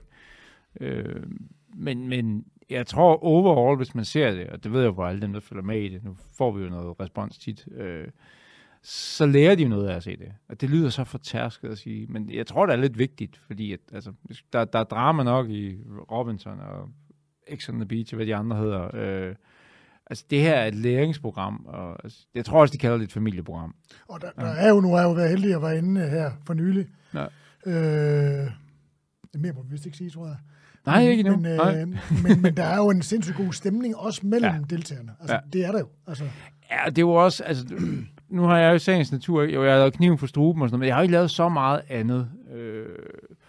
Så jeg tager det som en naturlighed. Men jeg hører det også fra andre, der laver tv, og sådan er det jo tit med, hvad kan man sige, hele reaktionen bag er jo tv-folk, som jo også laver andre ting på andre tidspunkter. Ikke? De siger da også, at det her er noget af det mest velsmurte, der findes, og stemningen og alt sådan noget gør, at folk vender tilbage år efter år. Altså, vi er jo de samme langt hen ad vejen, der laver det efter mange, mange år. Altså, der er flere af dem, der er der den dag i dag, der har været med lige så længe, som jeg har. Og det er altså kamerafolk og alt muligt andet. Ikke? Og vi er mange mennesker, men det er... Altså, at sige, at en arbejdsplads er hyggelig, skal jo ikke lyde, som om vi ikke laver noget, men den er sindssygt hyggelig. Og det prøver vi også, at deltagerne ligesom skal fornemme. De er pisse stressede, når de er derinde, men vi gør ikke noget for at presse dem ud over, at de er med i en konkurrence, kan man sige. Er det rigtig observeret, at det virker som om Masterchef for dig er sådan et substitut for sådan en velsmurt restaurantkøkken, hvor når man siger ja tak, så står fotografen der, og fotografen siger ja tak tilbage. Og det virker som om, det ligesom er, det kan det samme, den der professionalisme, den der velsmurte maskine, hvor alle ved, hvad det er, de skal. Jamen, det skal ikke være nogen hemmelighed. Jeg har fået 3 børn, mens jeg har lavet Masterchef. Og det skal heller ikke være nogen hemmelighed, at arbejdstrykket i at lave Masterchef er ikke så højt, som hvis man driver eller en restaurant eller arbejder, hvad kan man sige, i en ledende stilling på en større restaurant. Så derfor har det også været privilegeret. Det er jo et valg fra min side. Ikke sagt, at der lå stribevis af tilbud, men at så længe jeg kunne leve af at lave tv, så gjorde jeg det i et langt stykke af vejen, fordi det kunne lade sig gøre. Og jeg har en stor frihed. Vi har nogle meget koncentrerede perioder, ligesom nu, hvor vi optager, og der kan du ikke være syg eller noget som helst, men jeg har også lange perioder i forhold til så mange andre, hvor jeg ikke optager, og der har jeg jo langt større frihed til at gøre mine dage, hvad jeg vil i forhold til så mange andre. Og den frihed har jeg godt kunne lide. Jeg indrømmer blankt, de sidste par år går jeg, og det gør jeg stadigvæk, og leger med ideen om faktisk at gøre noget igen med at lave mad. Så det kan godt være, at Masterchef er... Du behøver det ikke. Nej, det gør jeg ikke så længe jeg laver Masterchef. Det behøver jeg ikke. Men der er et eller andet... Altså, det er fordi, jeg stadig identificerer mig selv som kok, der kan lave tv. Det er jo ikke den anden vej rundt. Jeg er jo fuldstændig godt klar over, at det er sådan, ikke sådan, det forholder sig nødvendigvis. Jeg har lavet tv i mange, mange år, ikke? Men det er... Min identitet ligger i maden. Altså det er også... Jeg kan huske, jeg blev ringet op, eller skrevet til af en caster, meget sød caster, om jeg ville deltage i det her Fangerne på Fortet. Det er sjovt. Ja, men det er sjovt, at jeg skrev jo til dem, jeg kan godt komme med en lang forklaring på, hvorfor det ikke kan lade sig gøre, men begge sider, det handler om, at jeg ikke vil. Og der må jeg simpelthen anerkende, at jeg kan lave tv med noget, jeg kan finde ud af. Men jeg er faktisk meget, meget afholdende fra at prøve at lave tv med noget, jeg ikke kan finde ud af. Og det er fordi, at det lyder forkert at sige, men det, jeg har ikke noget behov for at blive eksponeret på den måde. Men det er også nemt at sige, når man har stået og lavet i 10 år. Jeg tror, jeg havde spurgt mig for 5 år siden, havde jeg været langt mere sådan, jamen det skal jeg da, og sådan noget, ikke? Men i dag har jeg lidt sådan, jeg vil godt på tv, men det skal være noget, jeg kan stå indenfor. Og det er ikke, altså, det er ikke sådan, altså, vi kommer og siger, jo, jeg vil gerne lave noget med biler, men det er en anden snak. Vi fik alle sammen. Eller outdoor, eller jeg er så stereotyp. Ja. Outdoor mad og outdoor biler. Mad og biler. Og hvorfor er det ikke lavet endnu på dansk? Jeg kan godt den dag, tror jeg. Og alle produktionsselskaberne, de vil også gerne, ikke? Og alle broadcasterne vil også gerne. Men der er ikke rigtig nogen, der har knækket. Nakket er tæt på, men dem er der ikke. Der er ikke så mange biler i, vel? Nej, det er der ikke, og de ejer også det der. Altså, det kan man slet ikke komme i nærheden af, vel? Altså. Men det er jo også lidt noget andet end mad. Fuldstændig. Nå, men det er det jo i dag. Det er jo en stemning, man sætter i tv, ikke? Ja. Altså så altså, men nej, jeg vil faktisk, altså, de sidste par år har jeg faktisk haft sådan lidt, jeg vil gerne på en eller anden måde mere tilbage at beskæftige mig med mad. Altså, hænderne i det, bogstaveligt talt, ikke? Men det er jo ikke, jeg har ingen, hvad kan man sige, hvad hedder sådan noget der, jeg har ikke nogen illusioner om, at jeg skal stå 60 timer om ugen og køre service. Det tror jeg simpelthen ikke, jeg kan. Altså, det er jo det, altså, fordi jeg har det jo lidt på samme måde som jeg. Altså, man vil jo gerne hele tiden... Altså, man vil hele tiden gerne blive ved med at bruge så meget, man kan, som vi kan. Og jeg laver rigtig meget. Men det er altid, mode, han laver ikke mad mere. Jeg tror, altså uden at overdrive, jeg laver meget mere mad, end det langt de fleste af vores, hvad skal man sige, vores køkkenchef. Ja, præcis. Og restauratørvenner, ikke? Meget mere mad. Men det er jo også det, ikke? Og det er jo faktisk misundelig på, fordi jeg laver også mad, men det er jo på et, altså, helt hårdt sagt på et hobbyplan, altså måske et meget ambitiøst hobbyplan, vil nogen kalde, men for mig et hobbyplan, fordi jeg selv bestemmer, hvornår jeg gør det. Så kan jeg også udvikle nogle ting en sjældent gang imellem for nogen og sådan noget, men det er jo ikke, når jeg står op om morgenen, så har jeg jo ikke en hverdag, der helt skematisk er fyldt op af mad, som man har, hvis man driver en restaurant, eller en produktudviklingsvirksomhed, eller et eller andet.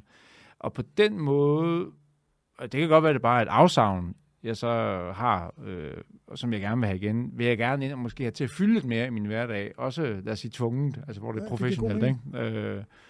Fordi man har nogle erfaringer, man har noget viden, man gerne ligesom... Man vil gerne have det... Ja. Det er jo ikke fordi, der er ikke nogen af os, der sådan anser sig selv for at være orakler, men der er jo stadigvæk noget viden, man har ligesom oparbejdet gennem alle de der mange år, som man jo...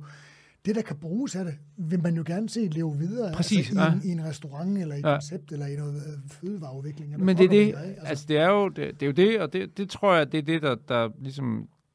Det er... Altså, at man har det sådan, viser, at man stadig identificerer sig som kok eller madmenneske. Og det er der, man ligesom har lagt sine... Det er den kurv, man har lagt sin æg i, ikke? Altså, og det er det stadigvæk. Altså,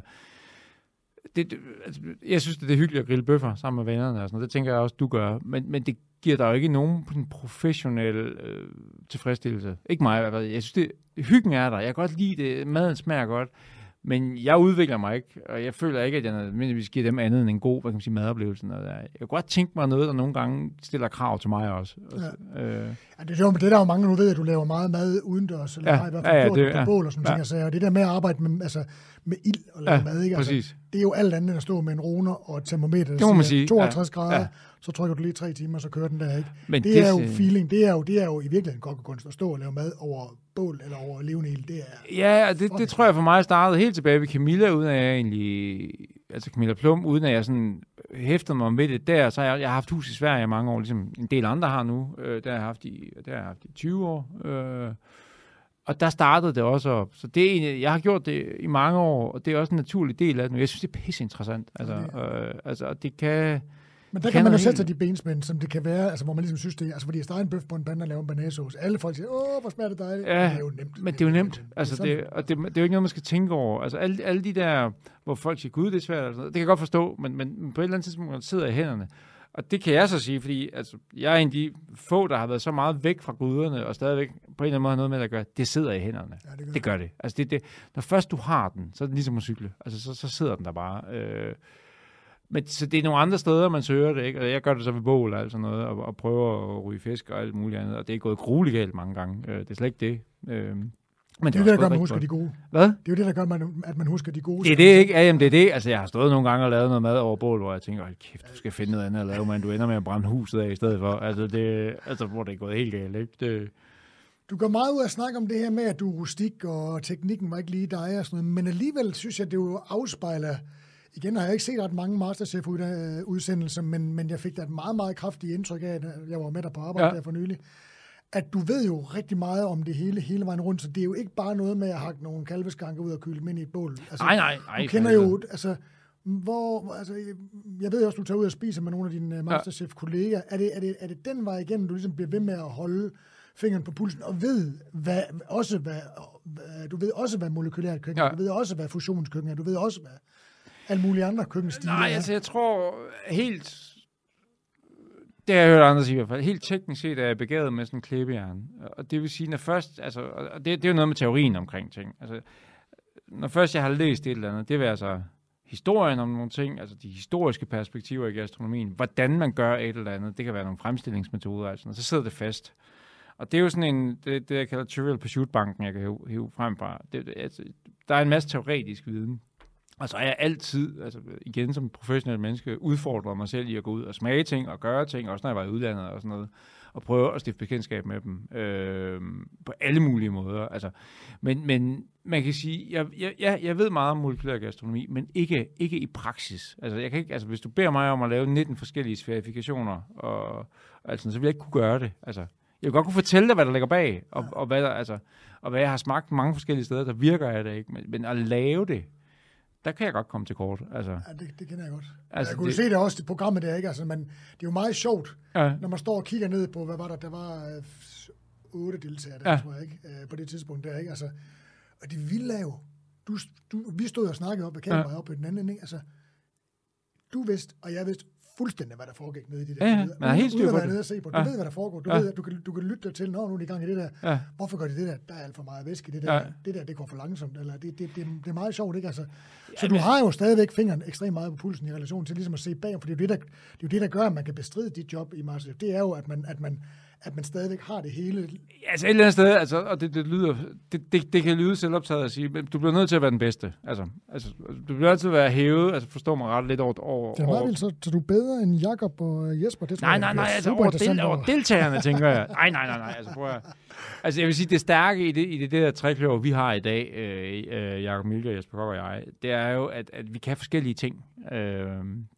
Vi går også ind over hinanden, ikke? Men Jakob og Jesper er jo tættere på at gøre de samme ting. Altså på den måde er jeg jo nærmest outsideren, ikke? Altså de driver der restauranter begge to på forskellige måder og i forskellige, hvad kan man sige, størrelsesordner, ikke? Men der er ikke sådan, altså, og det bliver selvfølgelig altid udpenslet i tv, men vi spiller ligesom hver sin rolle i det. Og det tror jeg også, man benytter. Altså, at have sådan tre, altså du kunne ikke have 3 kokke stående, der havde en à la carte restaurant med 1 stjerne i København. Det vil simpelthen blive for... Ja. Altså, du er nødt til at have noget bredt, og vi har også fået Dag med, ikke? Både som kvinde, som i øvrigt har opnået meget i restaurationsbranchen, ikke? Som jo er sjældent set, ikke? Det er jo ikke for at være kønsdiskriminerende eller noget. Der er ikke mange kvinder. Nej, og vi må eddermame at se hende derude bag køkkenryderne igen. Ja, altså det håber jeg også. Hun kan fandme også noget, ikke? Og hun bringer noget nyt til bordet, ikke? Og der kan man sige, tv er jo også et spørgsmål, om man skal være likable. Altså nu skal jeg ikke kunne sige, om jeg er likable eller ej, men jeg er i hvert fald et eller andet, der fylder et hul ud i det der dommerpanel, der så er 4 i dag jo. Jeg glemmer. Jeg siger altid trio. Ja. Vi er jo faktisk en kvartet. Ja. Er der nogen kokker, der ser Masterchef? Ser kokke Masterchef? Nej, jeg tror ikke så meget. Og ellers, altså der er nok stadigvæk der, så indrømmer de det ikke. det er skamfuldt. Altså, jeg læser heller ikke, så jeg hører, vel? Nej. Jeg tror ikke så mange. Det tror jeg ikke. Jeg tror det faktisk ikke. Og det er fordi, at nu vil jeg godt anerkende, at de kokke, der er rigtig meget, at de også godt kan gennemskue, altså hvor noget bevæger sig henad. Det er jo også det er jo sjovt, og det bekræfter jo også ens egen faglighed. Ja. Ligesom, hvis du har snakket om, du må ikke sige noget, jeg kan høre, hvad der sker. Tag det bare roligt, og når jeg siger til dig, at du skal over tage den af, så går du over til den af. Det skal du være lige med sammen.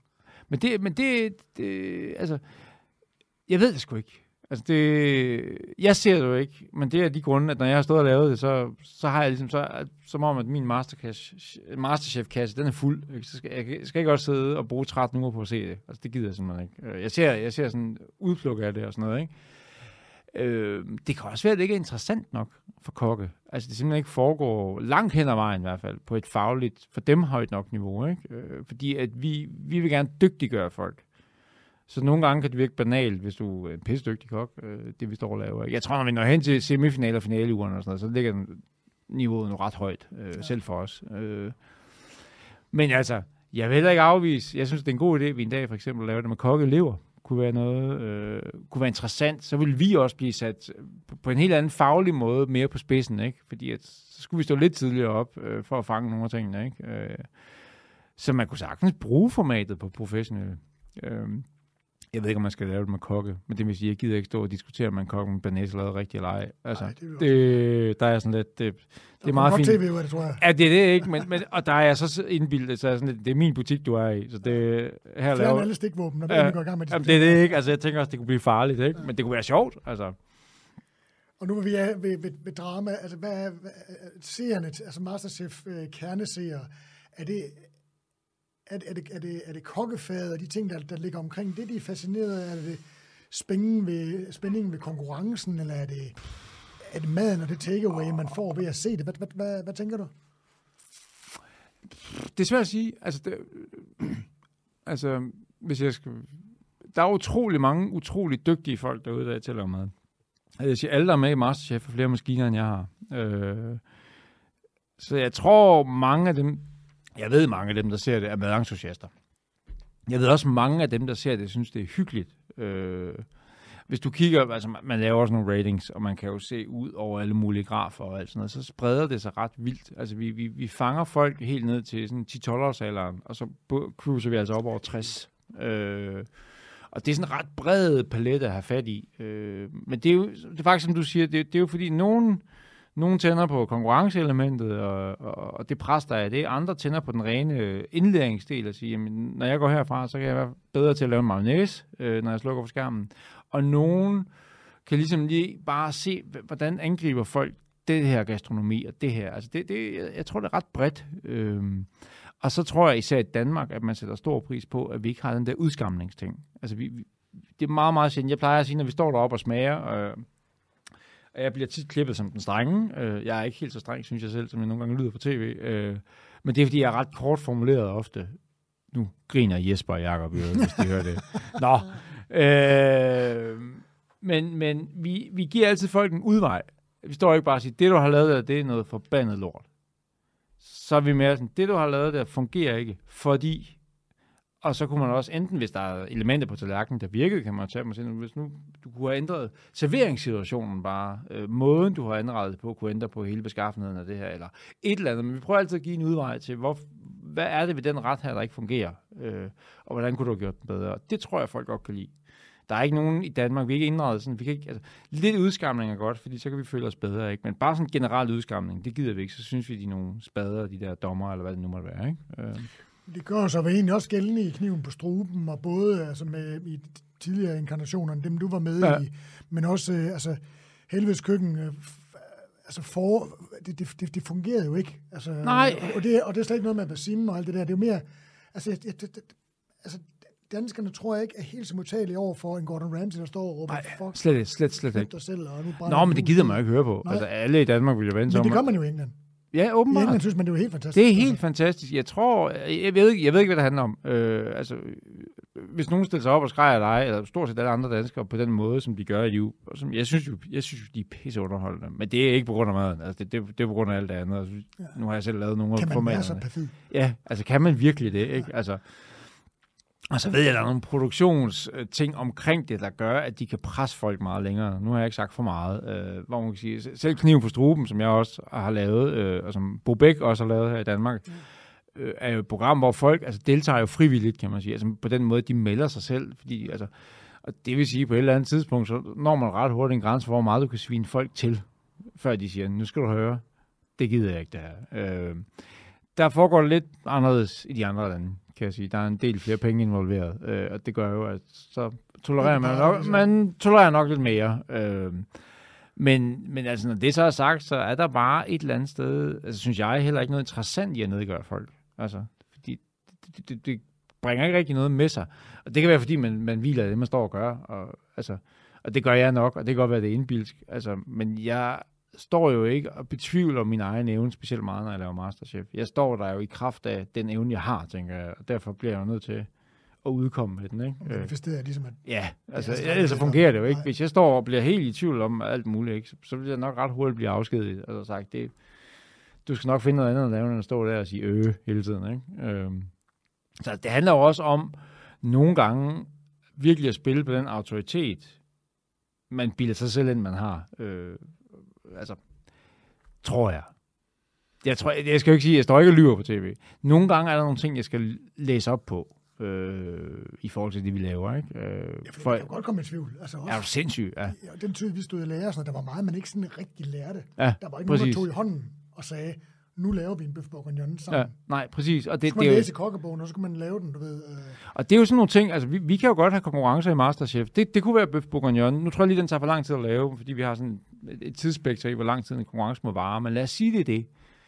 Så vil jeg sætte mig ned og bruge i hvert fald en time på at læse på det. Fordi at når vi lige pludselig stiller noget op som en præmis, så skal vi eddermame sørge for, at præmissen den er korrekt. Altså fordi at ellers så kan vi kan virkelig få håret i maskinen, ikke? Ja, fordi der er mange folk, der godt ved, hvad det er en bøf præcis, er, hvordan man laver, og der sidder også nogle franskmænd derude, der har fået den som barn og alt sådan noget, der har langt større, lad os bare sige, både viden og palette for det, end jeg nogensinde får. Og derfor, og så meget bøf bourguignon kan jeg ikke nå at få, så der bliver jeg nødt til at sætte mig ind i og sige, okay, men hvor stammer den fra? Hvorfor har man gjort sådan? Hvorfor har man gjort sådan? Så jeg i hvert fald kan underbygge den præmis, vi sætter for hvad kan man sige, konkurrencen, eller hvad det nu måtte være. Og det gør sig gældende i, altså, hvis du vidste, hvor mange møder vi holder, og det er helt berettiget, altså på ugenlig basis. Altså kokkefagligt. Ja, jamen, altså man kan sige, redaktionen, dem som sidder og skriver hele setup'et til os, ikke? Men de konkurrencer, vi nu skal igennem hver dag og alt sådan noget, og så os. Og det er jo helt ned i formulering, altså til en konkurrence, ikke? Altså, hvordan formulerer vi den her konkurrence? Fordi at en lidt for, lad os sige, åben stillet præmis, eller forkert stillet, kan jo give et udslag, der gør, at vi får enormt svært ved at bedømme på det, der faktisk er relevant. Så det er jo også derfor, man vælger de her formater til kokkeeksamener, så det er jo egentlig det samme, ikke? Altså man står simpelthen, hvorfor skal vi stå og lave i 2021, lave en eller anden oldnordisk ret? Det er fordi, det er jo en reference. Det kan de bedømme på, ikke? Altså, og det er jo det, altså, det giver god mening, og især, vil jeg sige, efter når man har siddet og tærsket så meget i, som vi har inde på MC, så ved man, altså, man skal eddermame og holde tungen lige i munden, også hvordan man bare siger ting, altså fordi, at der er så stor justitsfølelse i Masterchef. Man skal ikke tage fejl af dem, der er med. Altså, det er enormt stort for dem. Og det skal vi også huske på, når vi står der. Så det kan godt være, at det er vores job, og vi er professionelle og alt sådan noget. Ikke? Men dem, der står der og er med, betyder det enormt meget at være med i Masterchef. Og det vil sige, at de krænger sig ud, både bogstaveligt talt og på tv og alt muligt andet, når de står og laver mad. Så deres justitsfølelse omkring, hvad de laver, og hvad der er ret og rimeligt, er enormt stor, og det skal vi respektere. Altså, og hvis ikke man gør det, så er det bliver perfidt. Altså, vi bliver nødt til at respektere, at de rammer, vi sætter, og de måder, vi bedømmer på, er inden for den forståelse, alle i rummet har. Ikke? For ellers bliver vi stå og tænke, men du sagde jo noget andet 45 minutter siden, da du satte konkurrencen i gang, og nu står du lige pludselig og siger, at min asparges er grimme, men det var saucen, du skulle whatever, ikke? Altså, så der skal man være meget præcis, ikke? Det er jo en lektie, vi har lært, vil jeg sige, gennem tiden. Det er jo meget fedt, for det bringer mig jo egentlig lidt videre til næste spørgsmål her, om du er til at være nødt til at grave rigtig, rigtig, rigtig dybt i dit job som dommer, når du står over for folk, som ikke har din baggrund og ikke har din indsigt, men alligevel vælger frivilligt under et konkurrencemæssigt snuse til din verden. Tilstræber du altid at have så pædagogisk tilgang til dem som overhovedet muligt, så både de og seerne får med hjem. Altså, hvor dybt må du grave? Det svinger. Altså nu siger du grave dybt. Altså nu har jeg gjort det så længe, så jeg tror også nogle gange, altså jeg tror før i tiden, da jeg ikke havde lavet så længe, så kunne jeg godt blive rystet, hvis der lige pludselig kom et eller andet. Lad os sige, nogle gange holder vi noget, der hedder masterclasses, ikke? Og de ændrer sig jo hvert år. Også hvis man ser det gennem alle årene, så vil man synes, det er sjovt, at vi alle sammen er eksperter en gang imellem, ikke? Men det er jo sådan, formatet er, ikke? Og det er da klart, at vi vælger jo ikke selv vores masterclasses kun. Vi gør det i samarbejde med en redaktion og et spørgsmål om, hvad vil vi gerne have, at folk lærer, når de står herinde. Det er sådan, når vi viser nogen noget inde i køkkenet, så ser vi det ret meget resten af sæsonen. Altså har vi vist dem en grøn olie, for eksempel, så får vi deler nemmere meget grøn olie, ikke? Altså, så vi skal vide, at det, vi lærer dem, og det, vi viser dem, det er noget, vi godt vil se. Også. Derudover skal det have en eller anden form for faglig relevans for dem, der er med, og seeren derude, og alt sådan noget, ikke? Så der må man grave dybt på den måde, at det ikke bare handler om at lave ægte sauce, men hvorfor laver vi den her? Hvad kan den bruges til? Og så er der jo også det der med, så står man også på kamera nogle gange og skal lave det. Jeg tror, der er aldrig rigtig noget, der er gået helt galt for mig, mens vi lavede det. Men der er altid en risiko ved det. Så jeg vil sige, det man ville kalde at grave dybt i gamle dage, er mere bare i dag en anerkendelse eller en erkendelse af, at det her det er jeg ikke nok inde i stoffet om. For sådan kan det godt være. Ja. Altså, men så går jeg til det, ligesom man vil gå til det i skolen, eller så sætter jeg mig til at læse og stå og pisk. Altså, indtil jeg kan det. Det sidder der. Ja, altså der er ikke, jeg skal ikke stå og blive til grin på tv. Det kan du glemme. Altså så det er et spørgsmål om forberedelse, ikke? Ja. Jamen, der er jo masser af spørgsmål nu. Vi kan jo sidde resten af dagen, hvis det skulle være. Altså, jeg vil sige sådan, man kan jo altid snakke om, kokkebranchen er jo bred, ikke? Altså, den kan man snakke om i hundredvis af år. Var du inde på et tidspunkt, med, hvem er deltageren, om de vil ind i selve restaurationsbranchen?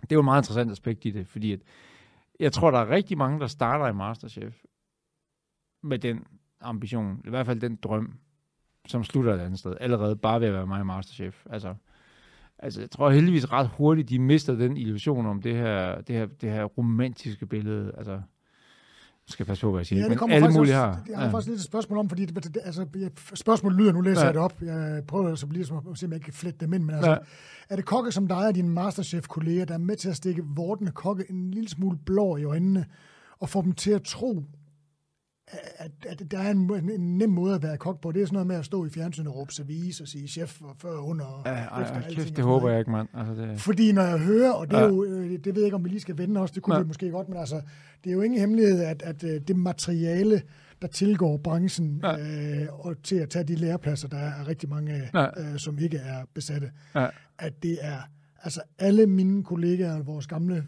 kollegaer, er jo rystet og frustreret over, at på trods af, at man synes, man har gjort noget for ligesom at rydde lidt op i faget og få alle de unåderne væk og sørge for, at der er en ordentlig forhold og en ordentlig løn og sådan nogle ting, og så at det materiale, der kommer, det er sådan noget med nogen, der kommer med nogle ringe, hvor der står, når de holder fingrene sammen, så står der cooking tatoveret på fingrene, og så tror de, altså, kigger efter kameraerne og mikrofoner og spørger, hvor skal jeg stå henne? Jamen, jeg kan faktisk også frygte, når du siger det. Altså, jeg tror ikke, at det er ikke nødvendigvis deltagerne i MasterChef, men sådan generelt.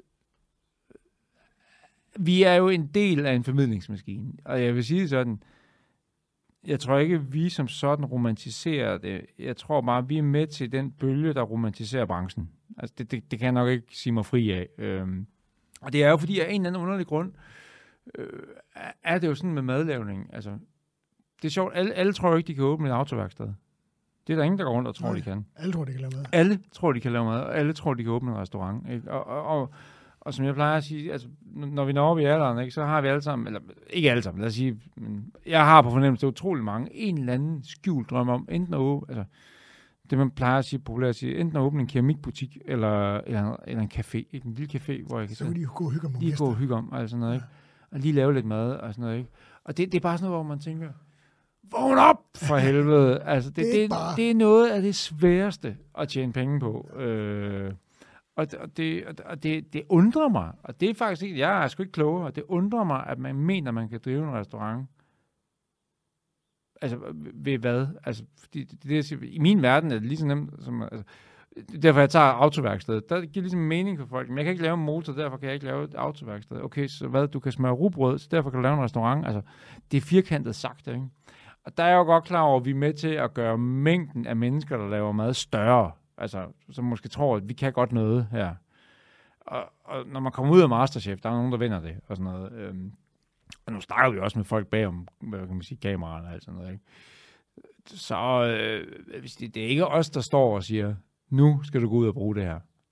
Det gør vi ikke. Altså, jeg vil faktisk, og nu kommer det jo på bånd, eller hvad man siger, jeg vil endelig dag sige, at man et glødende, entusiastisk menneske, som de findes i dag, blandt alle, der laver mad og elsker det, jeg har maskiner i kælderen og alt sådan noget, ikke? Så må man for alt i verden ikke blive kok. Det ødelægger det bare for Men jer. der er jo trods alt nogen, der er gået ud, altså ex-Masterchef-vinder, som er gået ud og faktisk har noget, der minder lidt om en forretning, ikke? Ja, det er der, men jeg vil sgu våge påstanden, at de... Altså, men det er igen en forretning. Nu kan sige, der er nogen, der har startet nogle kogeskoler og... Catering. Ja, og noget catering og noget, ikke? Og nogle få af dem, der arbejder som det jeg vil kalde professionelle kokke, ikke? Men det er jo ikke ens betydende med at tage de der 3,5 til 4 år i skæresilden. Altså, og det er den... Jeg godt vil, altså, prøv at vende tilbage til noget, jeg sagde helt i starten, ikke? Det er ikke for alle, fordi at jeg tror, selvom man har ryddet op i arbejdstider, og MeToo og YouTube, og hvad fanden der ellers findes, jeg tror, jeg faktisk i øvrigt MeToo, synes jeg ikke har aldrig været så slem i kokkebranchen. Altså, når først du får kokkejangen på, så er alle lige. Ja, jeg tænkte også, at der vil komme noget, men der er ikke rigtig... Nej, jeg tænkte, at vi bliver alle sammen behandlet lige skidt, da vi var i lærer, ikke? Altså, jeg er helt sikkert klasket flere mænd i røven, jeg har klasket det. Jamen, det er også det, altså, det er sådan lidt... Og man taler lige grimt til alle, ikke? Altså, det, men det er bare den der med, altså folk har en eller anden idé om, som du selv siger, at det handler om, altså du står der og råber service, og det kører, og tallerkenerne er super skarpe, ikke? Og der er snorkameraerne også, når de er ude og optage på restauranterne og sådan noget, ikke? Det er 10% af det. 90% af det er monotont, langvarigt arbejde, med en konstant risiko for, at det kan gå galt. Ikke? Altså det er jo det, der gør det lidt fedt. Det er jo det. Men hvis ikke man kan lide den del, og kommer på grund af de sidste 10%, som nok flere gør nu til dags, end de gjorde for 25 år siden, så får man eddermame et los i nosserne af en grad, man nok aldrig har oplevet før. Ikke? Fordi og det er det der med, at det er blevet romantiseret lidt for meget. Og det har jeg nok, vi omtaler mig selv et flertal, eller i hvert fald nogle af de andre, et medansvar for, ikke? Fordi at vi har gjort branchen mere tilgængelig. Eller i hvert fald lader som om den er det. Det tror jeg, altså... jeg tror ikke, sexet. Ja, mere sexet er nok det rigtige. Og så er der bare et eller andet, altså, og så kan alle jo komme på tv, når de laver mad. Tror folk, fordi MasterChef for eksempel findes, ikke? Altså, det er det, jeg siger. Du sætter jo ikke et autoværksted på tv, selvom du sagtens kunne lave den samme konkurrencepræmis, ikke? Altså. Jeg skulle så ikke være med. Altså, det skulle jeg heller ikke. Jeg ville gerne, og jeg ville så gerne. Og det er sådan en, jeg gad fandme godt kunne skrue biler, ikke? Men jeg kan godt udlægge dem. Ja, det kan jeg også godt. Ja. For MasterChef flere, altså, hvad skal man sige, almindelige danskere, som ikke er kokke, for flere danskere i køkkenet, ikke kun sådan til at lave meget elaborerede ting og sager, men sådan generelt ud og sige, altså, det er sgu meget hyggeligt det med at gå og lave mad sammen med konen, eller når der kommer gæster, eller lave mad sammen med venner. Man møder jo sådan, altså unge fyre, du ved, der har sådan en madklub, hvor de står og laver mad. Ja. Det er jo ret fedt. Jo, det tror jeg. Altså, de er fucking nørdet, ikke? Altså, jeg vil ikke våge påstanden, vi har åbnet mad, eller vi har ændret madscenen i Danmark på hvad kan man sådan sige, på herre på Danmark-plan, men jeg tror da helt klart, at vi har åbnet interessen for mad, og tilgængeligheden for det. Nu er der jo også et stort apparat omkring MasterChef med opskrifter og alt sådan noget. Så jo, det tror jeg. Det bilder jeg mig selv ind, at vi rent faktisk har spillet en, måske ikke verdens største, men dog en rolle i ligesom at gøre mad mere tilgængeligt. Måske lige teknisk for dig og mig, men sådan generelt set sværere mad, eller råvareforståelse, et eller andet er vi med til ligesom at flytte. Glæden ved indsatsen måske også. Ja, altså det, man ikke... Altså, der kommer ikke noget uden, man får ikke noget uden, man giver noget. Mad skal laves, og mad skal laves med en form for omtanke, og den omtanke starter fra du køber din råvarer. Ikke? Det er jo sådan en korte måde at sige det på. Ikke? Altså, du kan ikke gå ned og købe noget værlort, så laver noget godt ud af det. Altså, fanden er det hende der løberen siger? Der var sådan en dansk 100 meter løber. Jeg synes, hun sagde noget fantastisk. Hun har skrevet en bog om at løbe, og så skriver han, man kan ikke lave en væddeløbshest ud af en pattegris, men man kraftedeme at få en hurtig pattegris. Altså, det er bare for at sige, alt har jo sin begrænsning, ikke? Og det har mad jo også. Og der tror jeg, at vi er med til at udbrede sammenhængen mellem tid, kvalitet, engagement med det, der kommer på tallerkenerne. Håber jeg. Går MasterChef ud? Det er jo egentlig meget sjovt. Altså, kan I ligesom være med til at katalysere nogen? Altså, lad os nu bare sige, nu der har været fokus på veganisme af forskellige årsager og sådan noget. Er det noget, I tager med ind i det. Altså nu snakker vi meget om plantebaseret og sådan noget. Nu prøver vi at tage det der med at lave mad, altså plantebaseret mad, som jo kan være ret svært på nogle punkter og ret nemt på nogle andre. Prøver at tage det med ind, så ligesom er et trend, som I er med til ligesom at...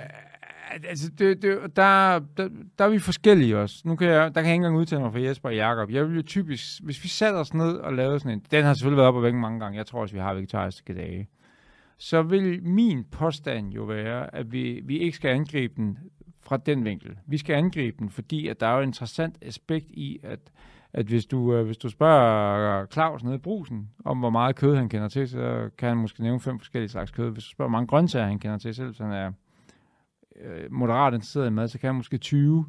Men når så begynder at vente om at sige, hvor meget mad kan du lave med grøntsager, så kan han skrælle gulerødder, hvis jeg skal være lidt hård, ikke? Så er det mere interessant at angribe det faktum, at hele den verden, der ligger i grøntsager, er meget lidt udbredt og meget lidt foldet ud i forhold til den, der ligger i kød. Og det er jo måden vi simpelthen traditionelt set ser mad på. Den synes jeg er mere interessant. Ja. Jeg synes ikke, det er så interessant at gå ind og sige, nu laver vi vegetarmad, fordi det er sundere. Og det er også jo en farlig rute for os at tage, fordi der vil helt sikkert være nogen, der siger, der tager I fejl. Mig blandt andet. Ja, altså det er det ikke. Og jeg har det lidt sådan, man skal passe på med at gøre sig til dommer over rigtigt og forkert på den måde. Ja. Altså, men det kunne godt være, det var, altså nu kan man sige, nu har vi jo fået, så kan man mene om det, hvor de nye kostråd, hvad man vil. Det kunne være et helt program om. Jeg ved godt, hvad jeg synes om den, men altså man kan sige, at der er jo nogle budskaber i de nye kostråd, som man tænker, dem kunne man jo godt... Det ligesom, kunne vi godt finde på. Dem vil vi godt støtte op omkring, dem vil vi gerne ligesom bringe ind, så det ligesom bliver noget... Ja, lige kostrådene vil vi nok godt, fordi det er sådan det er også sådan, altså... Det kunne man godt tage op og sige, nu bygger vi en dag op over kostrådene. Det kunne man godt. Vi har også en, der er bygget op over madspild, for eksempel. Ikke? Ja. Men det er også relevant. Det er også en, hvad skal man sige, en mere politisk tilgang til... Ja, det er det, og det er sådan en, hvor vi nok alle sammen kan blive enige om, at hvis man smider halvdelen af maden ud, så er det en dum idé. Altså, ikke at vi ikke gør det så, eller sådan noget, men det er en dum idé. Ikke? Altså, jeg tror, vi skelner meget imellem, hvornår bliver det for politisk? Altså, hvornår gør vi os til dommer over noget, der måske faktisk er flere, lad os sige, anskuelser af... Altså for at være tilbage til vegetarmaden, ikke? Altså det der med bare at sige, at det er sundt, der er jeg sådan lidt, det er ikke sundt for alle. Altså der er helt sikkert nogen, det er sundt for, og der er helt sikkert også nogen, det ikke er sundt for. Og det er for firkantet at sige. Og det kommer ind på, hvad det er. Præcis. Så kan vi begynde at snakke dyrevelfærd og sådan noget, men så er vi ude i noget, hvor det kan vi altså ikke, nu skal vi passe på, hvor vidt vi favner, ikke? Altså... Men derfor kunne man godt, altså, men det er ikke noget, ligesom man prøver at integrere i det på den måde. Nej, altså det er sådan en, vi prøver at holde os til sådan et sted, hvor jeg er stor fan af, at hvis man tager noget, så skal det være gastronomisk funderet, altså interessant. Altså hvis vi tager vegetarmad, så er det fordi, at det er et enormt interessant gastronomisk aspekt, der tager fat i. Enormt udfordrende for rigtig mange mennesker. Super, så tager vi den vinkel på det. Så derfor vi laver vegetarmad. Vi laver det ikke, fordi at vi skal spise mindre, eller et eller andet. Nå, der kunne godt være det tekniske. Altså, der er mange, der mangler teknisk indsigt i, hvordan man får det bedst ud af råvarer, hvilket jo er en stor fejl. Altså, man ikke lærer sine børn at lave sindssygt, altså arbejde og nye grøntsager, fordi det er jo et fantastisk univers, ikke? Altså. Nå, men det er jo det, og det er jo også, men det er derfor, jeg synes også, det er lige så relevant at lære at skære fisk ud, for eksempel. Ikke? Ja. Altså, sådan nogle ting, ikke? Altså, nu i øvrigt, apropos snak om kokkeelever, ikke? Altså, vi er i en verden nu til dags, ikke? Altså, du kan huske det, jeg kan huske det, vi var i lærer, ikke? Der hang hjortene, de hang altså i emhætten, og så skinnede man dem, ikke? Gråænderne, de hang ude i gården, ikke? Altså, det kan godt være, at jeg ikke har helt ret i det her, men altså, i dag, altså, på grund af fødevareregler, aner en kokke overhovedet ikke, hvordan sådan dyr hænger sammen. Altså, og det er jo fuldstændig vanvittigt, ikke? Altså, når jeg har fortalt nogle kokkeelever nogle gange, siger, prøv, kan du skille lammad, så kan du skille en oksead. Og kan du skille en fisk, så kan du skille mad. Altså, do not compute. Altså, det er jo hele den der forståelse for råvarer, den synes jeg ikke bare kokkeelever skal have. Det kunne jeg godt tænke mig, om man varetog. Men jeg vil næsten insistere på, at vi er et madprogram, og det vil altid være maden. Og det er interessant omkring den, der skal være i højsædet. Og så må de underliggende sundhedsbudskaber eller politiske budskaber, det må folk tolke ind i dem, hvad de vil, eller et eller andet, men det skal ikke være den overordnede, kan man sige. Nej, det kunne bare betragtning bare egentlig mere, om man ligesom kunne ville prioritere det for at gøre det lidt mere sexet. Ja, det vil jeg godt kunne. Og nu vi snakker sex. Ja. Nå, for satan. Det er jo, nu sker der noget. Jeg meget intens på det der. Så er der jo mange, der ligesom, der synes, at det der kokkehalløj, det er lidt sex, og det er sådan lidt rock'n'roll, og hele kokkefaget og restaurantlivet er sådan lidt rock'n'roll. Har du en eller anden super fed rock'n'roll-historie fra dengang, du var rock'n'roll-kok? Altså, jeg har en, den tåler dagens lys, men jeg vil sige... Altså, efter forældelsesprincipperne, eller? Ja, det tror jeg. Jeg tror, Per Tøstesen har været med til det dengang. Men for en 20 års tid siden, der ligger en madklub nu nede i Pilestræde, den hed Carbo dengang, kan jeg så sige. Det er der, vi er. Hvor en legendarisk, og hed engang, han lever stadigvæk, kokken, Niels Melgaard var køkkenchef, og Per Tøstesen var nogle gange på besøg også, og tror jeg på det tidspunkt også vendt hjem fra Bali. Han havde et hotel på Bali, hvor han arbejdede. Så han kom også dernede og var i køkkenet nogle gange. Ham og Niels kaldte hinanden. Der kan jeg huske, at når jeg var faktisk stadigvæk lidt på kommandanten en gang, og så tog jeg også vagter over på Carbo, for ligesom at holde mig til. At der var det var altså topmålet af rock and roll for mig, fordi det var sådan noget med, at når servicet begyndte at køre, og på Carbo der kom Who's Who, altså det var ligesom sådan et sted, et happening sted i København, ikke så meget på grund af maden egentlig for sig, men på grund af alt andet, kan man sige, altså drinksene og damerne og alt det der kom der, ikke? Og så der er en cigarkasse. Ja, og der er det er rigtigt. Cigar, ja. Så må jeg lige få min nøgle. Det var kæmpestort, ikke? Altså ikke vinhylder, cigarhylder havde man, ikke? Og der kan jeg huske, at der var Niels meget, meget flink til ligesom at synes, at det hele den oplevelse, som gæsterne havde, skulle vi også have. Der kørte man sådan 1,5 seating på sådan en aften derinde, og det var 170 mennesker eller sådan noget, ikke? Ja, det var stort. Og der begyndte der altså at køre drinks i køkkenet, når service begyndte, ikke? Så begyndte der bare at køre Long Islands og alt sådan noget ud til. Og det der med at stå og drikke og alt sådan noget, og sådan noget, mens man kørte service, det kan jeg huske, det synes jeg var voldsomt rock'n'roll. Og der blev også holdt nogle gevældige fester. Altså, nærmest mens vi var i gang. Altså, det er... altså, jeg sidder og laver en bevægelse, som man ligesom prøver at få Kasper til altså, ligesom at smide mere i... Der blev alle lokaler blev brugt.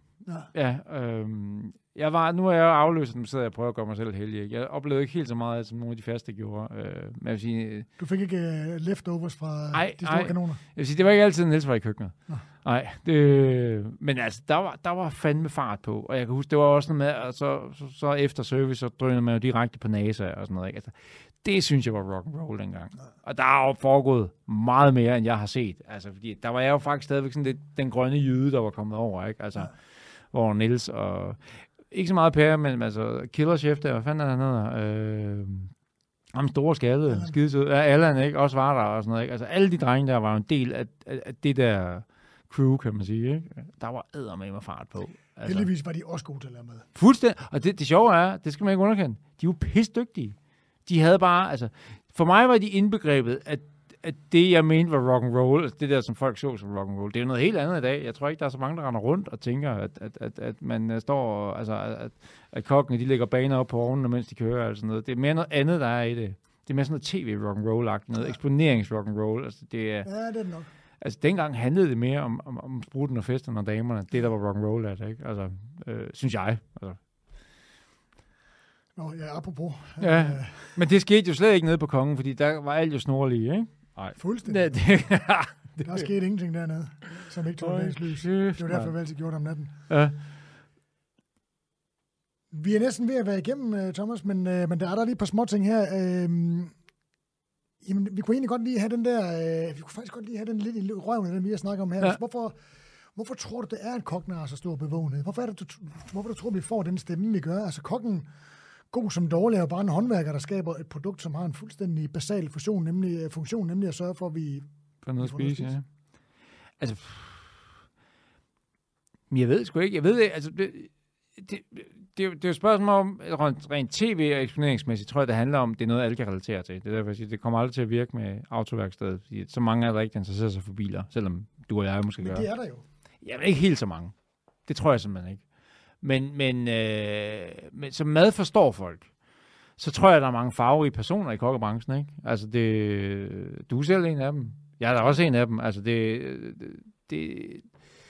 jeg ved, altså, for mig, jeg sidder jo lidt i det. Så det som jeg plejer at sige, den eneste, du ikke skal bede om at skrive en opskrift, det er en kok, fordi det bliver alt for indforstået. Du skal bede andre om at skrive opskrifter, men forklaret af en kok, ikke? Og det er lidt det samme. Jeg har faktisk svært ved at forholde mig helt til det, for jeg forstår det nok heller ikke helt. Altså.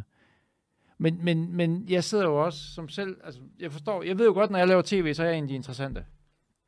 Og så skal jeg sidde og forklare, hvorfor jeg er interessant. Ikke? Og det har jeg faktisk lidt svært ved. Altså, fordi så meget mere interessant synes jeg jo ikke, det er. Jeg synes jo stadigvæk, når du ser på det i dag, at det er tilfældigt. Det er det jo ikke, fordi det er en vej, jeg har valgt, men det er lidt tilfældigt. Det synes jeg tror stadigvæk, jeg er typecast. Nu ved jeg godt, at jeg står i jakkesæt og alt sådan noget i dag, men det er jo fordi, jeg selv har valgt, at man får mere og mere bestemme også, og jeg vil se sådan ud. Ikke? Men det startede altså med ham, den skaldede kok med tatoveringer ned ad armene, som snakkede jysk. Ikke? Fordi at ham, jeg stod ved siden af, skal du huske på, det var Herman. Den her. Endnu mere jysk. Ja, men han er sådan enormt anderledes end mig. Ja, det må man bestemt sige. ikke ens, vel? Og har forskellige. Og så var der Anders Aagaard, ikke, som spillede en helt tredje rolle. Ikke? Altså, og så kan man sige, altså, vi var interessante på hver vores måde, ikke? Men man er blevet typecastet. Jeg tror, altså, det sjove er, jeg jo skaldet, og det var jeg også dengang. Jeg gik jo med Sixpence. Den fik jeg pænt at vide, da jeg startede på Masterchef. Den lægger du bare. Den er der en, der er på. Fordi den sidder derovre på Herman. Og det er en del af hans persona. Og på den måde skal man heller ikke underkende, at man er jo altså, på en eller anden måde en persona, når man er på tv. Der er i hvert fald en form for, hvad kan man sige, dragt, man tager på. Ikke? Og om ikke andet, så bliver man klippet sådan. Så, altså, som jeg siger, jeg synes, jeg lyder meget strengere på tv, end jeg reelt er. Altså, men jeg snakker måske lidt hårdere. Det ved jeg sgu ikke. Nej. Altså. Men det er rigtigt nok, altså det er jo sådan, at det er jo grunden, fordi det jeg har spørgsmål, det er jo sådan lidt, altså, jeg kan da godt se, det er sjovt og spændende, og en sjov verden, og det er jo mange sjove personligheder inden for branchen, ikke? Men om man, altså, hvorfor man skal begynde at snakke mere om politik og design og ting, altså, det kan jamen, det er det. Altså, jeg forstår det, og jeg kan godt se det, men jeg tror også bare, altså, man har så længe været en del af det, det er du også, altså, det der med at prøve at begynde at bede en om at, hvad kan man sige, bedømme sig selv, det er sådan lidt, jeg skulle da godt klare, når jeg kigger mig omkring, altså, kan se dig, og kender Thomas, og alle mulige andre, Jakob og Jesper, alle mulige, ikke? Altså, vi kender også alle sammen hinanden mere eller mindre, så det kan godt være, at man ikke er nære venner, ikke? Men der er alligevel sådan en kreds, man kender, ikke? Og der er nogle sindssygt farverige personer imellem, og du var da også kendt som en fandenskale, dengang du stod nede på Kongen, ikke? Altså, enten så fik men altså, bølgerne gik højt, men det gjorde de jo alle steder, på en eller anden måde. Det gjorde de også på kommandanten, da jeg var der. Bølgerne på kommandanten gik bare enormt højt, uden at nogen sagde noget. Ja. Altså, det var en anden måde at blive terroriseret på, undskyld, jeg siger det, ikke? Altså, det er sådan. Mikkel har snakket om det, så du kan godt. Han har sagt det. Han har sagt det i programmet her. Ja. Altså, og som jeg siger, Mikkel fik på hørebukser og tog til Australien, og så blev han rigtig, rigtig sød. Men det er sjovt, jeg mødte Mikkel forleden dag kl. 6 om morgenen i Inko, for at det ikke skal være løgn. Han er jo simpelthen det mest hjertelige, søde menneske, ikke? Men jeg lover dig for, at dengang han var souschef på kommandanten. Jeg tror han var sådan, at han var hjertelig og sød også, men den måde, han kunne kigge på en på, altså, fordi vi stod i et køkken, hvor, altså, vi må ikke sige noget, vi stod lige ved siden af gæsterne, ikke? Men man kunne sådan se, at man kunne kigge på en, hvor man kunne se, at han tænkte, prøv at du kan brænde mit hus ned, og du kan stikke af med min kone, og mine børn, og alt sådan noget med, men det, du lige har gjort ved maden, det kan jeg ikke tilgive. Og sådan kunne han kigge på en, ikke? Altså, man var simpelthen ved at kravle ned under køleren, eller et eller andet, ikke? Altså, det er det vildeste, han kunne, uden at sige noget som helst. Han sagde men det tror jeg også, han var træt af. Det synes jeg i hvert fald, jeg kan huske fra programmet her. Og det, jamen, vi har jo alle sammen lavet nogle ting, som man tænker, okay, det er smart, hvis vi ikke havde lavet dem. Altså, og undskyld for det. Jeg tror, jeg har sagt undskyld til folk i det her program mange gange. Men altså, ja, sådan er det jo. Ja, altså, jeg vil sige, det er heller ikke en branche. Man når ikke igennem. Man er ikke i den i så lang tid. Og lad os sige, det er enten værende på tv eller på så højt niveau, som du er. Altså, der ryger nogen i svinget. Altså, det gør der. Og man får sagt nogle ting, man nok fortryder på et eller andet tidspunkt. Det er da helt sikkert. Altså, det kan ikke være anderledes. Der er den simpelthen, den er hård. Altså, kokkebranchen er, ved at våge at påstå, lidt ligesom at være militæret. Det er jo ikke en flad struktur. Nej. Jeg faktisk, altså, jeg er en af mine rigtig gode venner i jægersoldat. Ja. Han, på et tidspunkt, der havde han sådan noget civil, opsparet noget civiluddannelse, og tog en coachuddannelse. Nå, for helvede, ja. Og som led i hans coachuddannelse, der var han nede på Kongens og lavede sådan en monitoring. Ja. Altså, hvor de ligesom prøvede at finde ud af, hvad der skete, om de kunne for at se, om de kunne finde frem til noget, en måde, ligesom en struktur, at gøre tingene på en anderledes måde, end den vi gjorde den. Ja.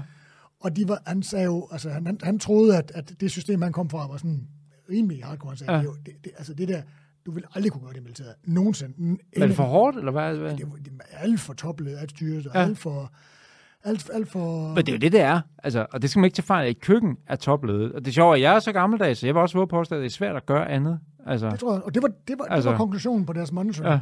Altså, så er der selvfølgelig nogle ting, der man kan... Og det er der jo også blevet i branchen. Altså, folk ved godt, at man ikke kan stå og råbe og skrige, og selvfølgelig skal man heller ikke det. Og men det er form. Det er jo ikke struktur. Ja.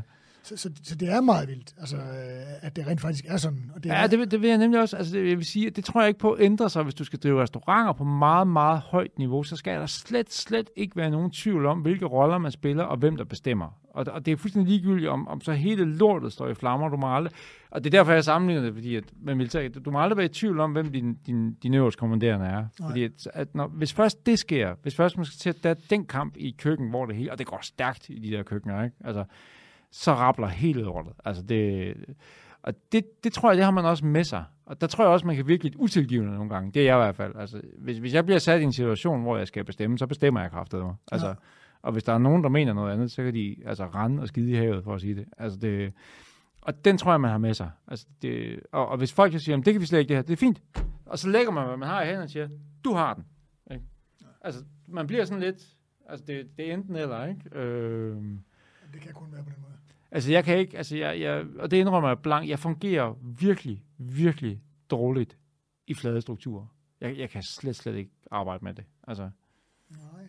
Men det fungerer jo for nogen, og nogle steder, og andre steder fungerer det selv. Ja, og det er det, altså, og det er det, jeg siger, altså, alle har jo sine begrænsninger. Der har jeg i hvert fald en. Altså, jeg kan godt være med til, at man ligesom debatterer ting, men jeg er næsten også sådan indrettet. Når vi lige har haft runden en gang, så skal vi ikke en tur rundt igen. Nej. Nu har vi snakket om det. Og slet ikke, mens det sker. Nej, nu skal vi videre. Altså, og hvis ikke I tager initiativ til det, så gør jeg. Altså. Og det gør jeg nu. Nu tager jeg jo faktisk initiativ til at afbryde den her samtale. Ja. Men inden vi lægger røret på, skulle jeg lige sige, der kunne jeg godt tænke mig at vide, at vi snakker om det der med, at kokke er jo heldige, og det er vi jo. Altså, vi er jo privilegeret, at vi har den stemme, vi har, og får lov til at blabbe løs om alt muligt, vi har. Jeg vil opleve. men nu hvor vi har en stor stemme, og nu hvor du har den rolle og den profil, som du har, hvad kunne du godt tænke dig at bruge din stemme til? Altså, den at slå et slag for et eller andet, som eftertiden vil huske dig for.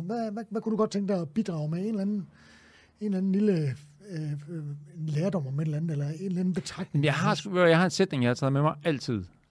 Og det er kortest mulig vej til størst mulig velsmag. Altså. Og i den ligger der det der med, at jeg synes, det er alle mennesker for ondt at lave ordentlig mad. Og nu kommer der en politisk statement. Jeg tror jo ikke, at den her ultimative frihed, vi alle sammen har, som vi bryster os af i den vestlige verden, er det vigtigste. Det er ligesom, det er den kerne, vi arbejder om. Det er en forbandelse for os. Vi kan slet ikke finde ud af det, fordi vi kan ikke engang finde ud af, hvad vi skal spise mere. Altså, jeg kunne godt tænke mig at være med til at gøre folk bedre til at lave mad, og gøre det nemmere for dem. Fordi at jeg køber sådan en frysepizza en gang imellem. Fred være med det. Det er slet ikke det. Men den der generelt forskrækkethed, der nærmest er over for mad, det er skrækkeligt. Det er forfærdeligt. Altså, og den totale mangel på kendskab til fuldstændig basal kvalitet i råvarer. Jamen, bare råvarer generelt. Altså, hvis du vidste, hvor mange gange jeg har stået med en rå asparges, og folk har sagt, hvad er det? Præcis. Det kunne jeg godt tænke mig at være med til at flytte. Bare hen til noget, hvor man kan sige, at det når et eller andet acceptabelt niveau, for jeg synes, det er vanvittigt, og vi arbejder inde i en verden, hvor det bare, altså, udbud bliver bare større og større. Altså, og igen, altså, hvis ikke du ringer efter det, så kommer du i ovnen eller et eller andet. Altså, madlavning er jo, du laver mad, jeg laver mad, der er noget på tv, men generelt set meget, meget langt væk. Du kan bare gå ned i et supermarked og kigge, hvad der dominerer det mest, ikke? Så. Jamen det gode er, altså, med den måde, jeg har valgt at leve på, jeg kommer jo faktisk ikke ret, så jeg kommer til køledisken, fordi der er ikke så meget, jeg skal bruge der. Nej. Så det er faktisk lidt grøntsager, sådan lidt koloniale, det opvaskemiddel engang, men det er sådan set det, jeg ser. Altså, det er sgu. Altså, jeg er godt klar, at folk ser det som udtryk for en enorm frihed og, hvad kan man sige, økonomisk styrke og alt muligt andet. Jeg synes, det bliver mere og mere tragisk. Altså, når man ser sådan på det, fordi at hvis det er det, der er, altså, hvis du spørger, altså, sådan som Dansk Supermarked, for eksempel, kan man sige, eller Salling Group, det kan også være Coop eller alle mulige andre, ikke? De prøver ikke at bestemme, hvad vi skal gøre. De er jo dygtige forretningsmænd, eller købmænd alle sammen. Altså, de driver deres forretning med store overskud i øvrigt, fordi at de er gode til det, de gør. Og det gør de jo, fordi de giver os det, vi gerne vil have. De putter sgu ikke noget af deres butikker, vi ikke vil have. Så hvordan et supermarked ser ud i dag, er jo set med en bred vifte et udtryk for det, folk gerne vil have. Det er jo ikke et udtryk for, hvad Salling Group synes, Danmark skal spise. Nej, det er enig. Altså, og derfor, hvis man tager det som udgangspunkt, så kunne jeg sgu godt tænke mig, at man begyndte at hjælpe med at køre pilen lidt den anden vej. Ikke? Altså, altså, jeg synes, udvalget skal ned, og hvad kan man sige, og indlæringen skal være større. Ikke? Det bare skabe folks bedre forståelse, fordi at, altså, jeg er jo principielt ligeglad, hvilke, altså medmindre man er Frosties-oman, eller Frosties-æder, så mener jeg, uanset hvilken stort set, hvilken kostreligion man, eller kostretning man nu måtte have, så skal man bare vide om det, man gør. Så hvis man vælger noget fra, så skal man bare vide, hvordan man supplerer det, og fuldstændig, ja. Og så fremdeles. Og så har man jo en pligt til at lære sig selv, og efterfølgende sine børn. Præcis, ja. At gøre det, og det kan jeg ikke forstå. Der er ikke nogen let vej omkring det. Altså, man skal jo lære noget, ikke? Altså, og så hvorfor er det så, vi er så bange for ligesom at sige, men der er nogle ting, så ligesom vi gør med kunst og alle mulige andre ting, så der er nogle ting, som den almindelige dansker simpelthen ikke er i stand til selv at træffe beslutninger omkring. Nej, men det er jo ikke, altså prøv at nu har du selv været involveret i hele den her kostverden, ikke? Altså, jeg prøver at skrige og grine af slangekur, ikke? Som jeg plejer. Altså, jeg er sådan indrettet, jeg har sådan, hvis du vil tabe dig, så skal du lukke kæften og lidt røven. Altså, det er meget nemt. Det er et meget nemt regnestykke. Og der vil jeg nærmest våge påstå, nemlig uanfægtet, hvad for en religion du tilhører. Så er det jo, altså, men der er kommet hele den her overbygning, nemlig af sundhedsidealer. Og jeg skal ikke langt ud efter dig, fordi det du gjorde var jo at sige, prøv at, du sagde noget om kost, det du gjorde var at sige, prøv at, det er aktivt. Det er sådan set det, der er grundessensen i det hele. Ikke? Det er, jeg rent faktisk laver noget, jeg træner og sådan noget. Fordi at fuldstændig... Jo, men også det der med at komme tilbage til, at råvaren er det, den er. Præcis. Altså, det var egentlig det, der var, altså stenalderkost gik jo meget mere ud på det. Præcis. Men det er også det der med at sige, hvad man ikke måtte. Ja, og jeg har det lidt sådan, altså, det gjorde for mig, i sin tid, da du startede også, det var faktisk at prøve at få noget ærlighed tilbage i det. Altså, prøv at, det her kan det her, det her kan det her, de her ting sammen kan det her, og sådan noget, i stedet for at prøve at opfinde alle mulige dybe tallerkener på at sige, hvis du gør sådan her, så kommer der tryllestøv, ikke? Altså, det gør der ikke inden for madbranchen. Nej. Altså, det du prøver i kæften, det reagerer din krop på, ikke? Og derfor, at den der magtesløshed, jeg tror, folk tit føler over for madvarer, fordi udvalget er for stort, og viden er for lille, ikke? Det er langt mere alvorligt, end om du lige er vegetar, eller om du tager sten eller kost, eller hvad det er. Fordi i det mindste, jeg ved, sådan er det heller ikke helt med vegetar mere, men i det mindste har de jo taget et valg, og går måske aktivt ind i det. Det er svært at lave sten eller kost, og ikke sætte sig ind i, hvordan man laver det. Det har jeg prøvet. Altså der bliver du sgu nødt til at sætte dig ind i det. Det gør du også, hvis du spiser vegansk kost, eller vegetarisk kost. Eller ja, men det er blevet for nemt. Fordi nu er der jo hele kølebokser med det, ikke? Ja, og det er jo det, jeg frygter, fordi men det er det, den vidende vegetar, eller veganer for den til skyld, som ved, hvad de gør, og supplerer med det, der skal suppleres med, truffet et valg, jeg kan simpelthen ikke holde ud. Og fred med det. Ja. Det er det, jeg mener. Ja. Altså, men nu lavede jeg selv et forsøg med en vegansk pizza, som var på tilbud, så nu køber jeg lige haft en blodsukkermåler på, ikke? Det altså ubetinget det mest usunde måltid, jeg har spist. Altså, det var den, der havde den største stress- og blodsukkerreaktion på overhovedet. Og det er jo det. Altså mere end at spise en portion is. Mere end at spise at drikke 3 gin tonics.